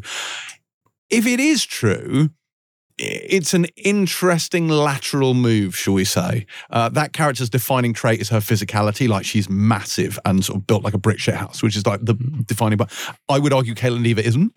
Having met her, I did not feel physically threatened by her, but but Such a name dropper. I am. You're absolutely right. No, she and Beanie Feldstein came into the pod for for the thing that I'm talking about. Booksmart. That's it, for Booksmart. But yeah, so I don't know. But then equally, I suppose it is someone who will at some point end up in a physical conflict with Ellie. So maybe they're thinking in terms of Bella Ramsey. I don't know. Who knows how they're trying to balance it? Who knows? Who knows as if this is even certainly true? Don't. Oh yeah. But Boyd has no skin in the game. Doesn't care who plays Abby at all. Well, no, I don't, because I don't really know beyond the first season that I've watched. Fair enough. What happens? There's news, Oscar host news. Do you see the Oscar host news? No. Yeah. Jimmy Kimmel, for the fourth time, Okay. is going to host the Oscars, 2024 Oscars, which, let me remind you, is going to be on ITV. Yeah, but on when though? ITVX. On the night, live. Now, Boydo. No, but what night? Oh, what night? Because it had been pushed back, hadn't it? And I don't remember if they even settled on a new date. I'm sure they did, but I don't know what it is. Hold on. More importantly, have you received your invitation to do the analysis afterwards? Absolutely not yet, no. What? No, maybe if I mention often enough on Come the show, on, ITV. someone from ITV will wake Pull up. your finger out. Yeah. Oh, do you know what? I showed Kay this before. I'm looking on the Variety website, and there's this incredibly intrusive ad for clothing. Oh, God. No, don't start him up again on this. And you literally can't. It gets in the way of the fucking thing. Anyway, it's going to be on Sunday, 10th of March. Oh, okay. Yeah. So okay. pretty Fine. I didn't even know that it had a date. Yeah, Because I remember when the strike was on, they kind of just were like, okay, we don't know when it's happening. No, Sunday, 10th of March, which is roughly, normal kind of time. But do you know, so he's hosted, this will be the fourth time Jimmy Kimmel's hosted, and I think Jimmy Kimmel's done a really good job. He's done a really good job so far. He's my favourite of the kind of current crop of late night talk show hosts in America. I think he's very likable and funny. Other people who've hosted it 4 times are Whoopi Goldberg and Jack Lemmon. Huh? And the only people who've hosted it more times are Steve Martin. No, but I like the fact that you're guessing. Close. Yeah, I got nothing. Johnny Carson, that's old school. Billy Crystal's hosted Oh, Billy Crystal. Of course, Billy Crystal. Billy Crystal hosted it 9 times, which I find extraordinary. 9 times. Yeah, and Bob Hope hosted it 11 times. There you go. Okay. But I'm very excited about it. I think it's going to be a good year for the Oscars. I'll say that now. Really? Yeah. Okay. Fine. Sure, why not? Okay. I will say that in Netflix's continuing crusade to get me to watch animated shows, a trailer for the anime series of The Terminator dropped this week. I didn't watch it. Deliberately boycotted. No, I just didn't get around to it. Okay. But I'm just saying that their plans are not succeeding. Is there any other news? Did you see? A little bit, yeah. I mentioned when it was first announced that the sequel to the Kemps faux documentary that I think is one of the funniest shows on TV for the last few years. It came out a couple of years ago, and about Gary Martin Kemp from Spandau Ballet. Yes, James. And I know there's a sequel on the way to that 2020 mockumentary triumph called "The Kemps: All Gold," and they released the first picture of it this week, and the picture itself is just hilarious. They're good sports, aren't they? They're really good sports. They're dressed in like their old Spandau Ballet new romantic gear, like kilts and stuff. And they announced who else is in the show. Dexter Fletcher's in it, returning to acting for this special. Tamsin Outhwaite is going to be in it. Adil Ray is going to be in it. It's basically like a star. Christopher Eccleston, Danny John Jules from Red Dwarf. Woohoo! David Arnold is in it, playing himself, I presume, the James Bond composer, and lots of other people. Lenny Rush, Kay's favourite, Lenny Rush from I Am Being Unreasonable. Loads of great people, but this is one of my most highly anticipated shows of the year because I thought the original was so funny. So yeah, that will be around at Christmas time, roughly. So I had that, and there was one other bit of news I saw. Oh yeah, there's a new series do you remember Suspect on Channel 4, the kind of star-studded whodunity type thing with Anne-Marie Duff. Hang on, is this Aidan Turner? Maybe Aidan Turner. No. Am I confusing it with something else? I think so. Okay. Anyway, Definitely not Paul Dark. No. Dominic Cooper's in this one. along with Tamsin Gregg, Vinette Robinson, Eddie Marzan. It was loads and loads of big stars. Celine Buckens. Oh yes, Do you remember? Yeah, it was loads of different stars. Gene McKee's in it. Yeah, it was quite a high concept kind of crime thriller whodunit type of thing. Anyway, there you go. Was it? Hang on. This was the James Nesbitt one. James Nesbitt, that's right. Yes. Okay. Yeah, I do know what it is. Yes. Nesbitt doesn't seem to is not back for this series for various reasons. Okay. Yeah. Okay. That is it. We're done with news. We are finished with news. Let's have another guest. So, I should say, as you all know, Doctor Who OG, Russell T Davies, is returning to the TARDIS for the new season of Doctor Who. And that one kicks off this week with a Doctor Who special, which 2 of the 3 of us haven't seen yet because we weren't fucking invited. But Boydie has seen our Battersea Power Station. But we will be reviewing it on the next Pilot Plus. And speaking of Pilot Plus, as an extra special treat for our beloved subscribers, Boydie recorded a whole Doctor Who special with Russell T Davies, talking all about what's ahead, what's come before, and even putting a load of your questions to the man himself. And that'll be up on Pilot Plus very, very soon, by which I mean after Boyd gives me the audio. But we didn't want to disappoint those of you who don't actually subscribe, because we do love you too, albeit slightly less. And so for your listening pleasure, here is an extract of the interview from that Doctor Who special, which you can listen to now. But please do subscribe to Pilot Plus at empireonline.com/PilotTV to hear the rest of it. Here is Boydie talking to the notorious RTD. Hello and welcome to Russell T Davies for I'm calling it our Doctor Who special Pilot TV podcast. That is in our Russell T Davies special. That's what I demanded. But the Russell T, it's both. Oh, don't know. They've done an Imagine About Me, one of those Alan Yentops. Yes. Which is lovely. And they showed it to me the other day. I mean, do you want to actually watch 75 minutes of yourself? Of course I do. This is why all actors go mad. That's why they go mad. All actors and it's because they have to look at themselves all day long. What was it like? So you get the full Yentop treatment? You get the full I didn't come on to talk about this, but it's like... I know. You mentioned it. You know what? It's really lovely. It's like... I was surprised. It kind of... do you know, I actually realised things about myself that I hadn't realised before when they actually laid out how I just write my own life, actually. It's like, you know, I was young and then the AIDS crisis came along. I ended up writing It's a Sin and I'm gay, so I ended up writing Queer as Folk, and I love Doctor Who, so I ended up writing Doctor Who. When you see it kind of laid out that simply, it's like, I mean, I both felt very honoured and very unimaginative. At the same time, this is really very simple what I'm doing here.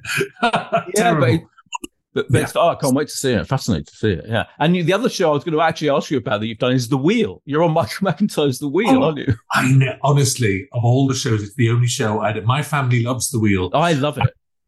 So far, you see, my family, they don't really go online, and I've got to say they won't listen to the Pilot podcast. Fair enough. I'm trying to keep it secret from them for when it's on. And I'm going to say, I'll come round to my house tonight. Let's have some sandwiches. Yeah. Let's go watch the telly, and then it'll just be on. And that's brilliant. It's a big lot. Do you know that? Have you been on that set? No, I keep saying I want to go on the set. I really want to do a behind-the-scenes feature on it. When you look at it, that wheel is huge. Deborah Mead was kind of opposite me, and she might as well have been in a different country. And they've got little headset in the chair. The headpiece have speakers built into them, so you can hear Deborah Meaden, who's half a mile away across the way. Oh my God, I loved it. Fascinating. Did you have a dance? You know, when the wheel went round? They make you do that. They do that. I'm giving away all the secrets. They do that separately with you. And those do not embarrass you. They're very clever. All the production team comes and dances with you in front of you. So you're not good. Like an idiot, and then and you're kind of thinking, "Oh God, this is going to be edited in." And it's the strangest thing because it's all one great big wheel. I wasn't aware of any cameras. It was that I know my studios. I know. Yeah. And I came out of it going, "Where were the cameras?" Maybe it wasn't real. Maybe that was like a tax loss thing. It was a VR virtual experience that it was so much fun. I've got to say, when you see those things, I once went to a live Strictly final. When you see those LE shows, when I went to Granada, everyone used to go and see the Stars in the Rise final. When you see a big LE show in studio at the height of its powers, you will see the greatest production you'll ever see. The skill of the teams, the professionalism, the speed of it. Oh, I love it. I really. Oh yeah, I went to like X Factor finals and stuff in the peak period. Yeah, fascinating. Yeah, good. And so run good. Like a machine. They are machines. Yeah. Anyway. Yes. We're in the build-up now. We're a mere matter of days away from the arrival of your first 60th anniversary special. How are you feeling? And what will you do? Will you have people round? What do you do? I haven't considered, because I don't know what city I'm going to be in. My life kind of goes Swansea, Cardiff, Manchester, with a bit of London, and I don't actually know where I'll be, so I haven't planned anything. I think I'll just sit there with a takeaway, and I will watch it though. I watch everything on transmission. Do you know, I swear, Boyd, I swear, you don't know what the episode is like until you see it. Transmission is an old term now. People just drop things at any old time of day. I was watching it now. We've got that Hooniverse on the iPlayer. I was watching like a Tom Baker story at 9:30 this morning. Just so the concept of times of day for these things has gone. But I'm delighted we got here. It's been like such a long road. I tell you what I was thinking this morning was, we've got so much for this anniversary. We've got the Daleks in colour. We've got the Children in Need scene. We've got the episodes themselves. There's like documentaries and stuff like that. And I'm thinking, God, next year we'll just have episodes. I'm in a panic about next year. I'm literally thinking, what do we launch? What's the fuss next year? What do we do? What do we blow trumpets about? Just episodes? We can't just episodes. Episodes of Doctor Who, yeah, just episodes of Doctor Who. It seems so plain. It seems there is a lot. You're right. I was going to. I mean, quickly on the Children in Need special with Marwan Rizwan. Now, I sat next to you at the Juice screening, his show. So, did you know then that you'd cast him in? We shot it months before. Oh, you're so good at keeping these things secret. We were enigmatic, and it wasn't about us that night. It was about Marwan. But we gave nothing away. We were like, "Hi, Marwan. Hi, Russell." Like that. Very good. It's so mad. As if, we trust you. I don't know why we did that. But it's part of the fun, isn't it? Just announcing these things. Yeah. So, literally, that's going out now on, where are we? What day is it? Tuesday. That's going up on Friday. And I'm now sitting here going, what the hell do we do for next year? Right now. So it's like, you've just got to, because actually, you've got to set up that thing. You've got to book someone, you've got to build a set, you hire to write the script. It's not, suddenly we'll turn around and it'll be next November. It's like, oh my God, what are we doing? Yeah. So planning that now if I can. Wow. Incredible. Let's go. It was kind of serendipitous, wasn't it, that you coming up with the idea to do a 60th anniversary special, at least one with Catherine Tate. It all came from Catherine Tate's infusing about the Hugh view-alongs on Twitter and all of that. Tweet-alongs, yes. Tweet-alongs. Tweet-alongs. What did I call them? Yeah, view-alongs. Tweet-alongs. Sounding like my mum. Yeah, tweet-alongs. But that's pretty much serendipitously. The BBC said, well, why don't you come back and run the show, right? Well, it was all at the same time. At the same time that before I came along, the BBC had been sitting there, like it's their job. Piers Wenger, who was the head of drama, Charlotte Moore was the head of the whole BBC. We're just looking at it as a property, saying, where do we go next? What happens? What do we do? And the world is changing. And Doctor Who, more than any other show, I think, should always try and keep up to date. And they're looking at the streamers dropping seasons and the worldwide audience, the feeling of things dropping worldwide simultaneously, and also the budgets that fantasy shows are now having, and genuinely worrying that Doctor Who's starting to look old in comparison. And it was just time for a change. It was time to investigate change. None of this was set in place, but so they turned to it. At the same time, it's fun. I have a great relationship with Piers Wenger. I love him, and he's the power behind this whole thing, and Doctor Who in many ways. And he commissioned Cucumber off me, and I did Very English Scandal with him. And, we've known each other for years. He took over producing Doctor Who after I left. And so it was after our 15th programme being made on the cheap that he did turn around and say to me, one day I will get you a programme with a proper budget. Yet he swore to me to do it, because I've never had this before. I've never had a proper budget, ever. Every single show I've done has been genuinely scrimping and saving and scratching for the budget with Nicola Schindler as a producer, who's just the best. But, we'd always sit there and think, my God, one day we'll have a budget. So all of those things were kind of coalescing as well. That made him look at me and kind of say, oh, it's about time he had a budget to work with. And also the fact they were going to a streamer made them think, look, we actually need someone, dare I say, senior. I'm as young as a chicken, as you know. But actually, you are in amongst the big boys out there in the streaming world, and it's busy, and you end up with 57 executives, and you end up with a big budget and a lot of planning and a lot of work, a lot of meetings. So they actually needed someone with experience. And actually, of course, I had experience of Doctor Who. So all that kind of fell into place at the same time. So I thought I was coming to them with a kind of modest little approach, like, would you like, I mean, we did an half an hour. We'd have done half an hour of the Doctor meeting Fred Astaire and having a tap dance. That would have done.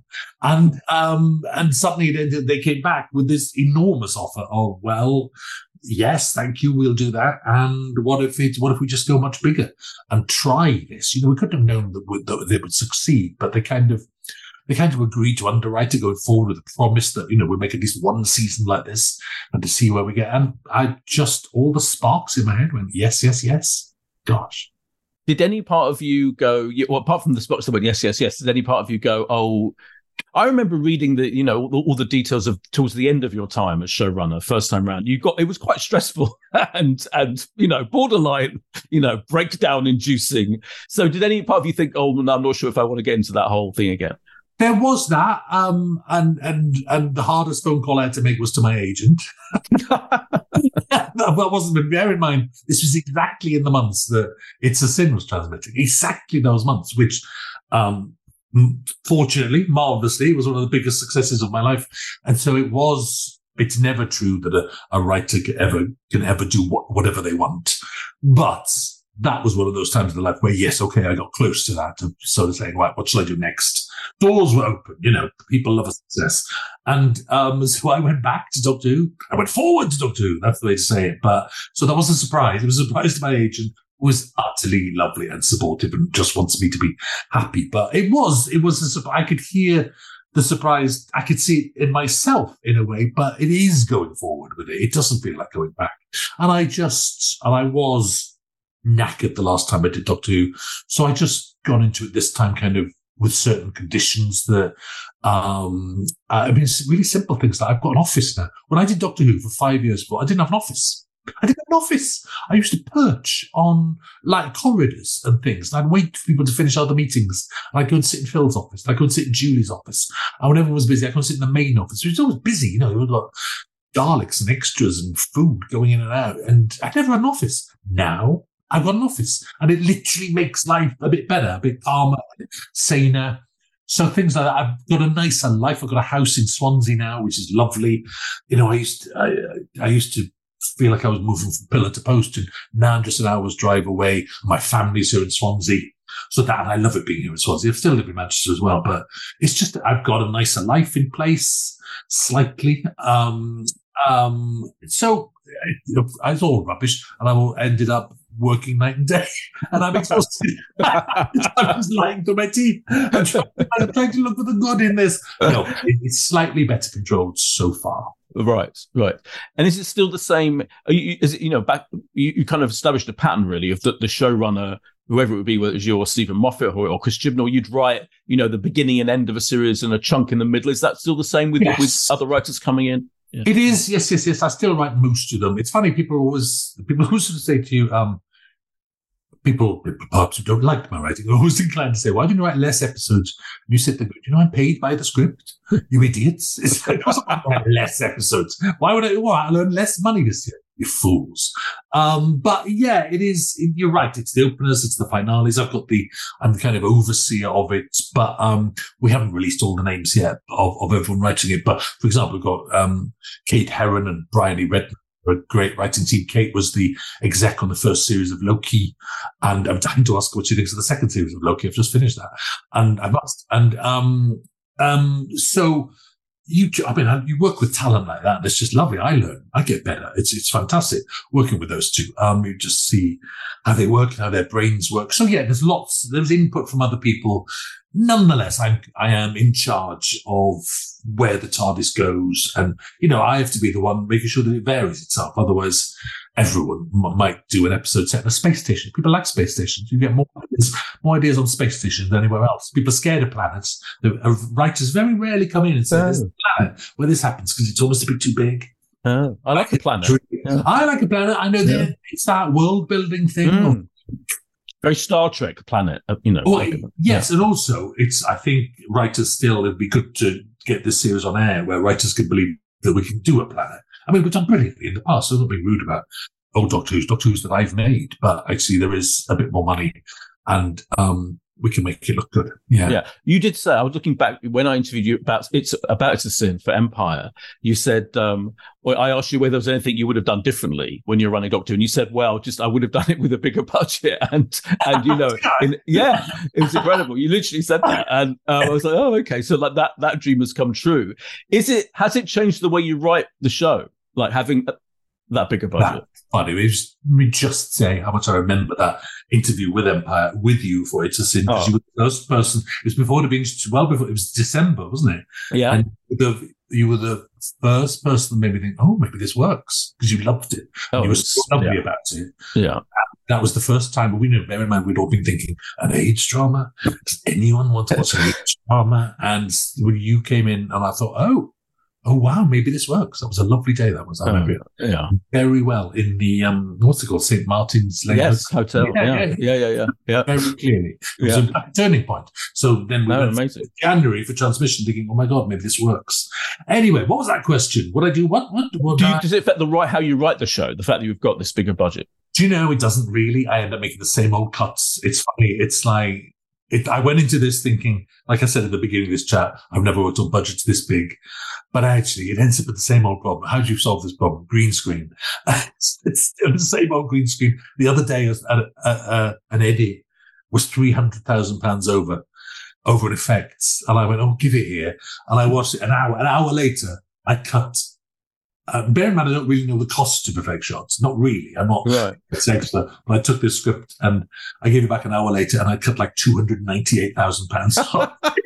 And then I go, okay, good. I just thought that's. I mean, that's not. I sound like I'm showing off there, but that's just the skills I've built up the years. It's like I'm 60 years old now. I kind of do know my way around what a planet costs, what a robot costs, how many times you have to replace the background, and blah blah blah. So I'm well versed in it. So weirdly, it's a funny thing, because in some ways I haven't learned vast volumes of things, because you end up. It's also worth saying we haven't got a vast budget. It's not a Star Wars budget. It's not a Star Trek budget, and actually we don't particularly want that. We didn't go pitching for that. We wanted it because I think there's something about Doctor Who that takes place in the hearth, in the home. There's still something focused about it. It's still not about the big picture somehow. So, it's intimate. There's a kind of, it's that TARDIS can land anywhere. There's still something every day about it. And, so I went into it, none of us wanted that. So we've ended up with a good budget, but it's like we do the same old things, but they're all more expensive. So it's the same amount of effect shots. It's the same amount of monsters. You still end up with like 4 monsters walking down the street. That was Russell T Davies. And it's time for reviews. And first up this week, we're heading back down under for Australian drama. No. I'm putting a stop to that. I'm putting a stop to that. All right. I mean, honestly, awful, terrible. The voices. I'm hearing voices in my head. I'm so sorry. Anyway, this is Australian drama, which is actually, frankly, making its way to these shores on Paramount Plus. And as you'd expect from any great Australian drama, it stars West Yorkshire's own Jodie Whitaker and concerns itself with a long-buried secret that comes to life when one of a trio of friends, in this case played by Nicole De Silva, publishes an ill-advised book that skews uncomfortably close to real life. Kay, did you have a bonza time with the Australian gem? How can we stop him? You can't. I can't shameless, stop. Isn't it? I can't shameless, stop. and it's terrible. Yeah. I enjoyed this. Yeah, I did. I don't know if I had a bonza time, but I did enjoy it. So as you said, the series follows 3 friends. Tess, played by Jodie Whitaker, Simone, played by Nicole De Silva, and Hat, played by Yale Stone. And they were good friends in childhood. They all experienced one day a traumatic event, which has sort of impacted their lives in different ways. Tess went off and lived, I think in the UK, she moved away, but has come back. And it's coincided with Simone publishing a novel which is actually based on their experience. She's pretended her agent, who incidentally, I have to say, who is Dennis in The Newsreader, so I was very delighted to see him on screen, lies to the agent that actually it's all fictionalised, but actually it's not, it's based on real events, and so she then gets skittish when Tess returns. And through flashbacks. It's a combination of flashbacks and then occasionally it's like present day events where melded with past experiences. I don't know what the technical term is for that. We get to see that something awful happened to one of them. I have to say, I mean, it took quite a while just setting the scene and establishing these characters and this one event, which, all episodes, it's like drip fed, but you kind of know pretty much from the beginning what's happened. I think you can guess, but even by the end of the first episode, it's not 100% explicit, though it heavily implies what's happening. It's not explicit, but I mean... I suppose, to be fair, I think part of it has been implied. I suspect there's a lot more to that event than we've seen. Yeah. I suspect there's a second act to that particular sequence. So for me, it just takes a while to set the scene. But it's definitely intriguing. I'm very delighted, as I said, that Dennis from the Newsreader's in it. I do have to give some feedback as a book reviewer that, and I do judge a book by its cover. The cover is absolutely crap. The cover is terrible. It's so bad. It's so shoddy. She keeps on looking at it, and I'm just like, why do you look delighted with that? Because that is absolutely... I started to wonder, the cover is so terrible of this faux, which kind of turns into something different than from the original novel as planned. Indeed. I was thinking, is that mid-spoiler? No. Typical style. The cover is so terrible. I wonder whether it was an Australian thing, that maybe books in Australia have a different, type of cover than we used to hear, or something. They're upside down. They're upside down, or they're just torrid, and it's terrible. It is a terrible cover, yeah. But don't let that get in the way. Do you know what? I changed my mind about this quite a bit, because I think the first episode isn't great, I would say. Yes.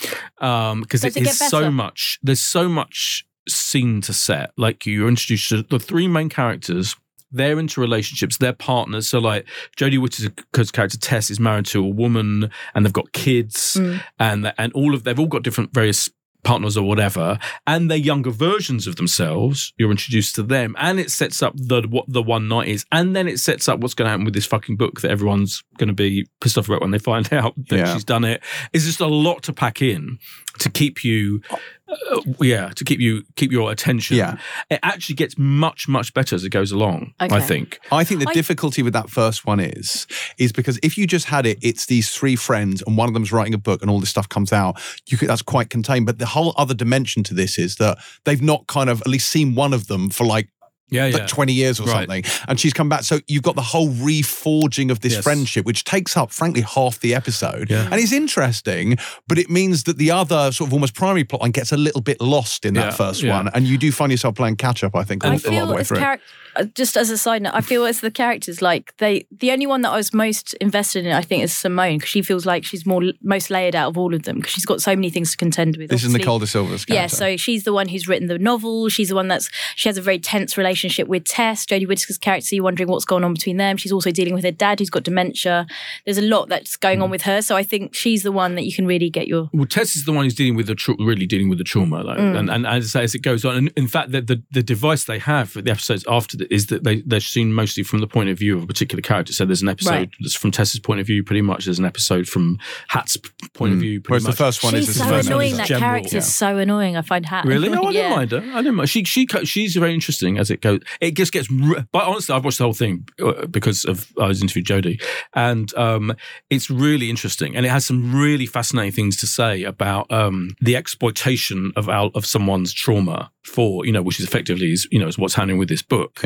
And honestly, the scenes where Jodie Whitaker's character Tess finds out about various things and big revelations come tumbling out, and to do with the night and to do with the book and to do with the people who were involved that night. She has unbelievable confrontations with people. She unleashes her fucking fury, and she swears. There's so much swearing in this thing, by the way. There's this one guy, I won't name him because it's not, he literally says fuck every fucking sentence. It's so, and I found it quite funny after a while. There's C words flying. So it kind of gets more, I felt the first episode was a little bit uptight in a weird way, and it just gets much looser. And sometimes it can be quite funny in a weird way. There's like teenagers brought in. One's got a teenage kid who gets involved with the local teenagers, and it gets kind of.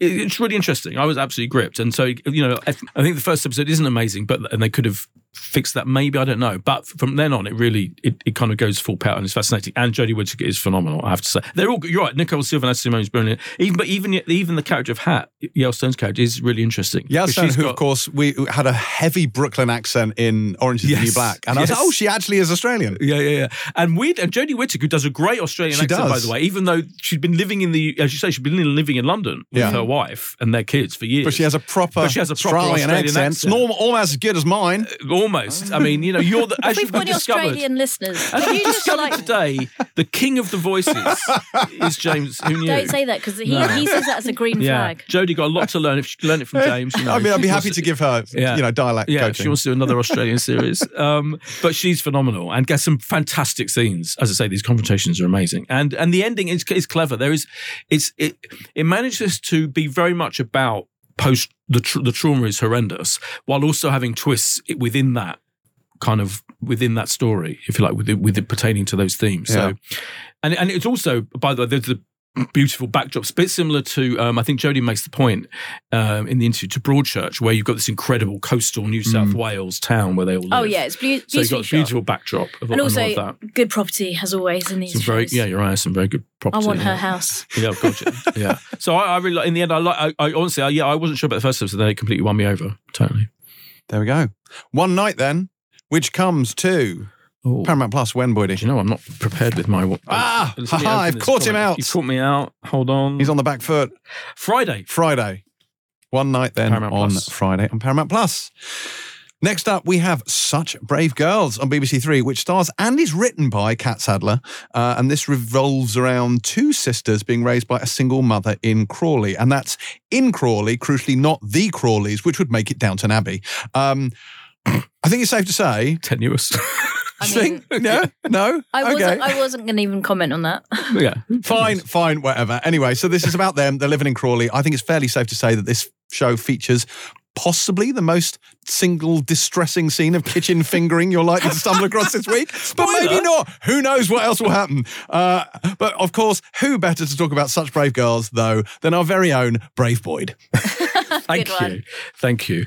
Yes, this is, as you said, written and created by Kat Sadler. It stars her own real-life sister, Lizzie Davidson, as her sister. So they're real-life sisters, and it is to some extent based on their relationship, apparently. And their mum, played by the great Louise Brealey from Sherlock. And what a brilliant run. My first comment is what a brilliant run for Lou Brealey, because we've seen her she was brilliant in Sherlock. Lou Brealey is a former journalist, entertainment journalist, basically, is which I love. Oh yeah. She was friends with Mark Frith.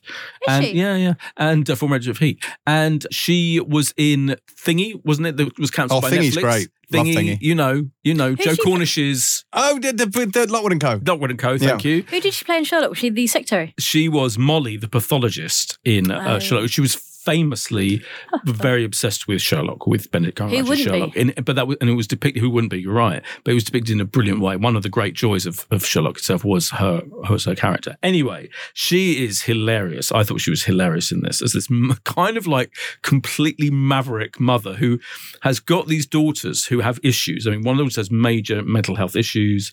The other one's this kind of maverick figure anyway, who doesn't, and they don't make many allowances, to say the least. I think it's one of the comedic devices is they don't make many allowances for the girls' mental health issues at all, if any.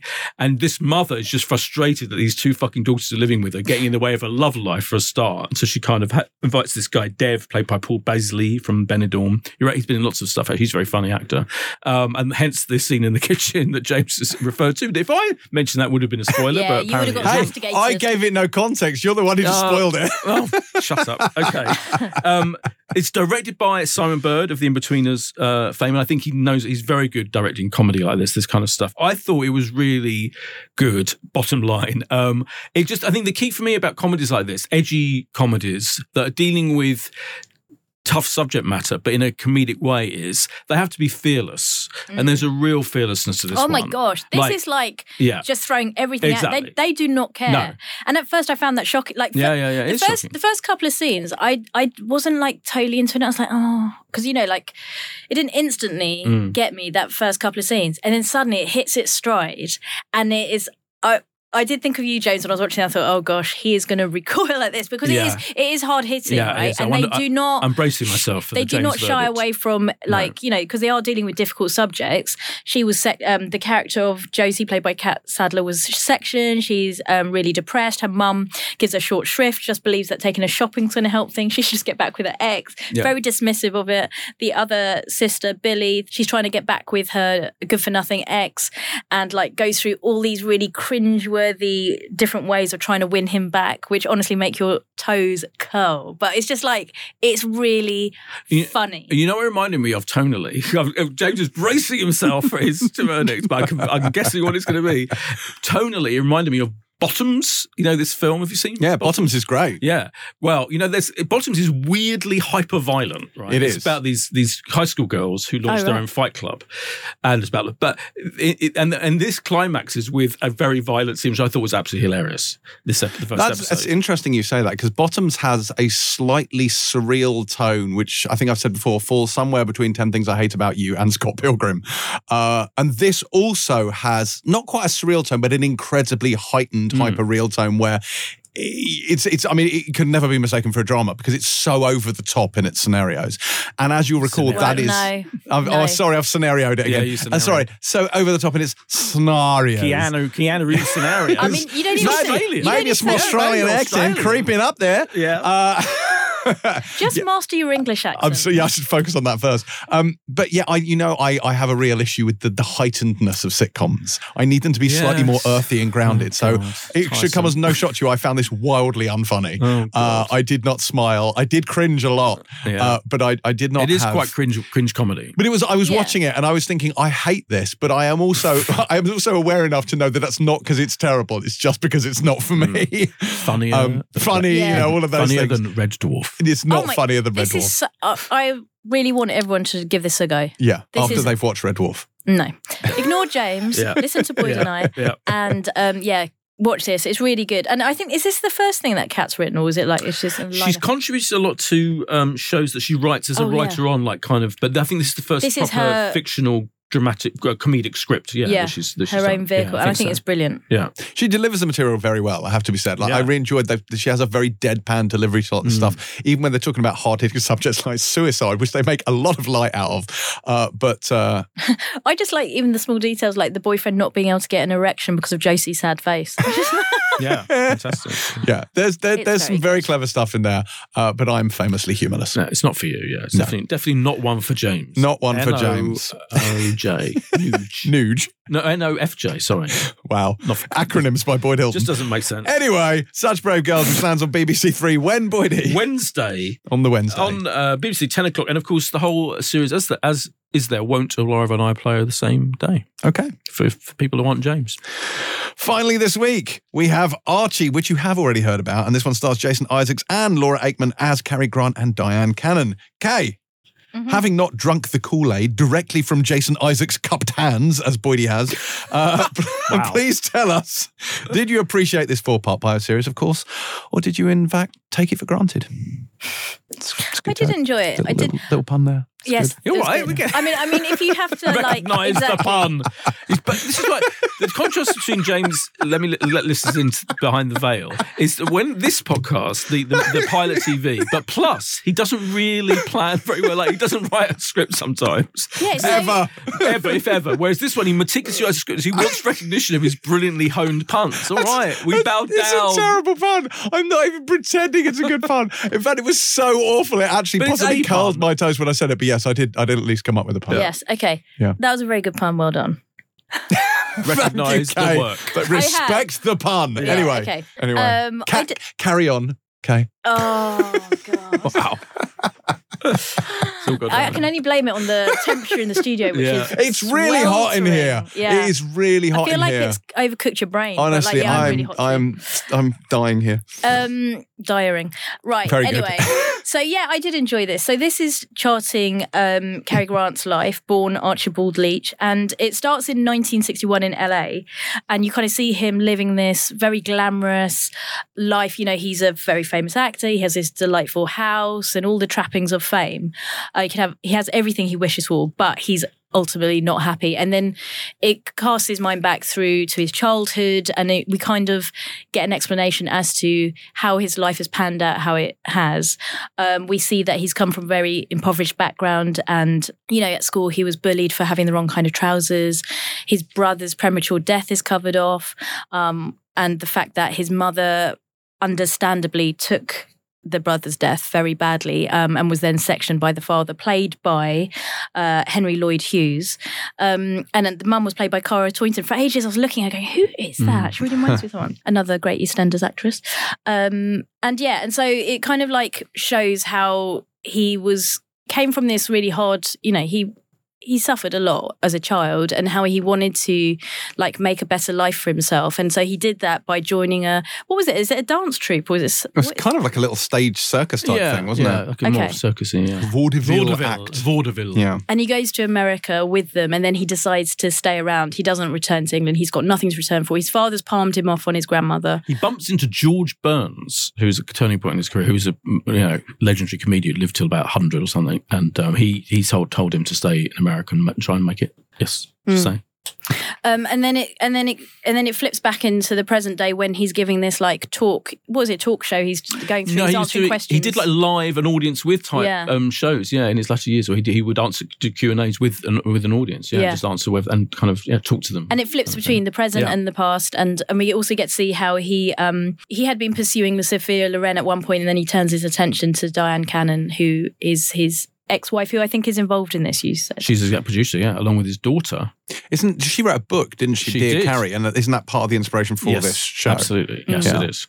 I really liked in this first episode, though, how they touch upon the fact that apparently, I don't know if it must be true, he was considered to play James Bond, and he was like, and he basically was like, no, play the same character for 4 films. Yeah, they wanted him to sign on for 4 films, and he was like, fuck that. And doesn't he say something like Dr. No Way, which is a James level pun, and I was really impressed by it. He did say that. Yeah. So, I enjoyed it. I wasn't like, I didn't feel compelled to watch the second episode, I've got to admit, but I could see that it was, there we go. Kay tolerates its existence. I think it's, you know what it is, that I don't have I haven't seen tons of his films, so it's not like I'm invested in him as a person. But you know the main story, because I've obviously watched the whole thing because I interviewed them, etc. The story is extraordinary of what happened. In fact, the interesting thing about this whole thing is, this whole project is, if this had been about a normal bloke called Archibald Leach, who lived in Bristol, was brought up in poverty, and whose mum was sent away by his husband when the kid died and she couldn't take it. That itself, and what happens subsequent to that, is an extraordinary story in its own right. Brilliantly dramatic, kind of quite traumatic, quite about trauma, but it happens to be about the most famous man in the world at that time. As he was the biggest star in the world in like the late 50s, early 60s, when he was in films like North by Northwest, notorious. Was Hitchcock he bigger than Gregory Peck? Yeah. Oh, absolutely. Yeah, okay. He was. He was pretty much like, he's been described as like a mix between Brad Pitt, George Clooney, and Tom Hanks, all wrapped into one. And it's kind of accurate, because he was very much an actor who created this persona and stuck with it in all his films, and yet had a darker side that Hitchcock particularly recognised and cast him in these, like Notorious is fucking. I've started watching, as I say in the interview, Cary Grant films ever since I got involved in interviewing them, and I hosted the press launch. And he is brilliant. And Notorious is an absolute fucking masterpiece, as is North by Northwest. Anyway, the point is, it's a story about his rise to fame and how he created this persona for himself that he used in real life, if you like, and of this extraordinary trauma and what happened in his family life that I won't spoil if you don't know the full story, because it is unbelievably shocking and dramatic. And so, the two things, and it manages to squeeze in. What I liked about it was it's kind of like a mosaic. It avoids simple chronological storytelling like a normal biopic, and it kind of has the framing device of him doing these audience with kind of events, and then flashes back, and they use different film stocks, and one scene will be him making North by Northwest with Hitchcock, and then the next bit will be another thing from his childhood. It moves around in time, but I thought very effectively, because by the end of it you've got a very, I think, rounded portrait. It deals with the fact that he took LSD for years under the aegis of his own doctor who prescribed it. He was basically on acid for a lot of the time, and he convinces her to take acid.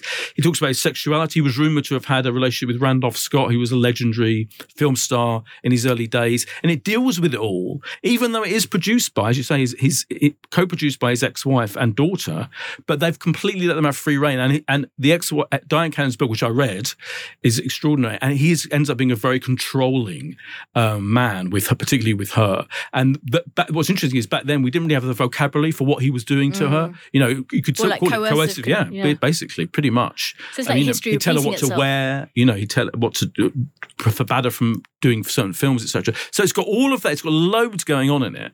And I think in the end it's immensely powerful and impressive. I think, but bottom line, Jason Isaacs, like, yeah, he's great. As he says, he was like, "What?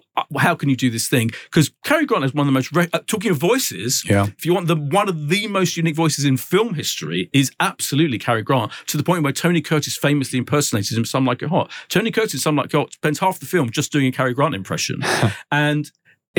Amazing voice, and Jason Isaacs nails it. And more than that, you get into the man behind the myth, the mask, all these cliches, but you really do. There's a brilliant scene where he's just talking to her, and I was talking to Princess Grace or whatever about his kind of love life and if he's loved or not, and he touching upon his sexuality. I thought there's some really clever ways of delving into those elements of his life. And but Laura Aikman, who looks uncannily like Diane Cannon. It is unbelievable. The cover of the book, it's literally like Laura Aikman's on the cover of the book about Cary Grant, but she also happens to be a brilliant actor as well, and she's fantastic. This is like what a brilliant role for her. I love all of her stuff, but she's incredibly smart and impressive, and she's just perfect casting in this whole show. So yeah, I'm very much enjoyed it. Do you know that the stuff about this that captivated me was not the Cary Grant stuff? It was the Archie Leach stuff. It's stuff about his childhood. I mean, as you know, like child abuse stuff, I find very difficult to deal with at the best of times. Yeah, breeders. But this, like the beginning of this, like it was horrific. Like his mother making him eat off the floor. His dad, who was a really nasty piece of work, and obviously existed in a time when men could basically just commit women for being quote unquote a bit hysterical because men were allowed to do that apparently, which is deranged. But the whole thing just was so hard to kind of get your head around, and to see where he began to where, you know, people talk about rags to riches, but to see it kind of played out from such awful beginnings to obviously where he ended up. And then you can kind of understand why he was such a problematic person, because having grown up with all that trauma, he's internalized it and he's, you know, exhibiting learned behavior, isn't it? Like I mean, it's tragic that you see history repeating itself in that way. But I thought the Archie Leach stuff, in particular, the real childhood stuff in Bristol, although it was shot in Liverpool, I believe, was it was, but he says that Jason Isaacs says it was the Archie Leach stuff that was really drew him. Yeah, that's, you know, he wanted to play Archie. That's the thing, and they filmed it. Yeah, Liverpool for Bristol, and they didn't. I thought the LA stuff looks amazing. LA, it's Spain. Is it Spain? Yeah, it's Spain. Yeah, amazing. That's one of the best not LA locations I've ever seen. Well, Archie then. Which comes to ITV when, Boydie? ITVX, sorry, my mistake. Thursday, all 4 episodes available Thursday. Okay, what is our pick of the week? Oh, God. Mine's Such Brave Girls. Such Brave Girls for Kay. Mine's Archie. Archie for Boyd. Oh, what would mine be? I really like One Night as well, once it gets going. Well, then I'll choose One Night so we can have a completely unhelpful pick of the week. Yeah. Let's do that. Okay, brilliant. That is it for this week's Pilot Podcast. We hope you enjoyed it. If you did, please do head on to the Also Out section where we tell you the other things that are out this week, which of course I hadn't forgotten. No. Boydie, what's out this week? Well, talking of that 007 show, remember, Squid Game The Challenge starts this week. Oh my God. Yeah, what the fuck's that going to be about? Incredible. That's Wednesday on Netflix. There is Two Doors Down, one of my favourite underrated shows, the Scottish sitcom, moves from BBC 2 to BBC 1 on this Friday. Do you say the Scottish sitcom because it's bad luck to say the proper title? No, Two Doors Down. That's okay. A Scottish sitcom, but it's a Scottish sitcom. Hannah Waddingham special, Home for Christmas. That's true. Is on Apple TV Plus on Wednesday. I'm hosting the event for that. Of course you are. Yes. That might be it. $1 trillion is on Paramount Plus on Thursday. You're right, $1 trillion. So I don't know much about that. Neither do I. So I can't tell you anything about it. Exactly. And screeners weren't necessarily available. And Kin, which actually started the weekend just gone, but it's weirdly on the BBC One schedule for like a few days, from starting Saturday and carrying on through Sunday, Monday, I think. Yeah. Fun. Which is an Irish drama. Okay. That's it. We're done, but actually done this time. Please do head over to Apple Podcasts or the platform of your choice and leave us a 5, Cary Grant rating.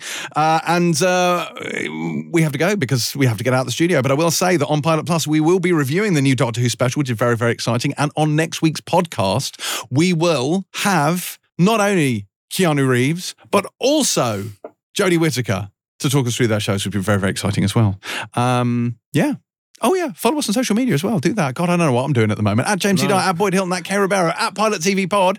Have I got anything else to say? Boydie, do I need to impart any more information? No, or is that it? Doctor Who, remember, Saturday, I said that one. Yeah, that's Saturday, 6:30, but we'll do that on Pilot Plus. Pilot Plus. No, I mean, we're in disarray. Absolute chaos here today. I don't know what is going on. We're going to go now. You won't hear any more of our terrible opinions or my terrible accents. So until next week, Pilot out.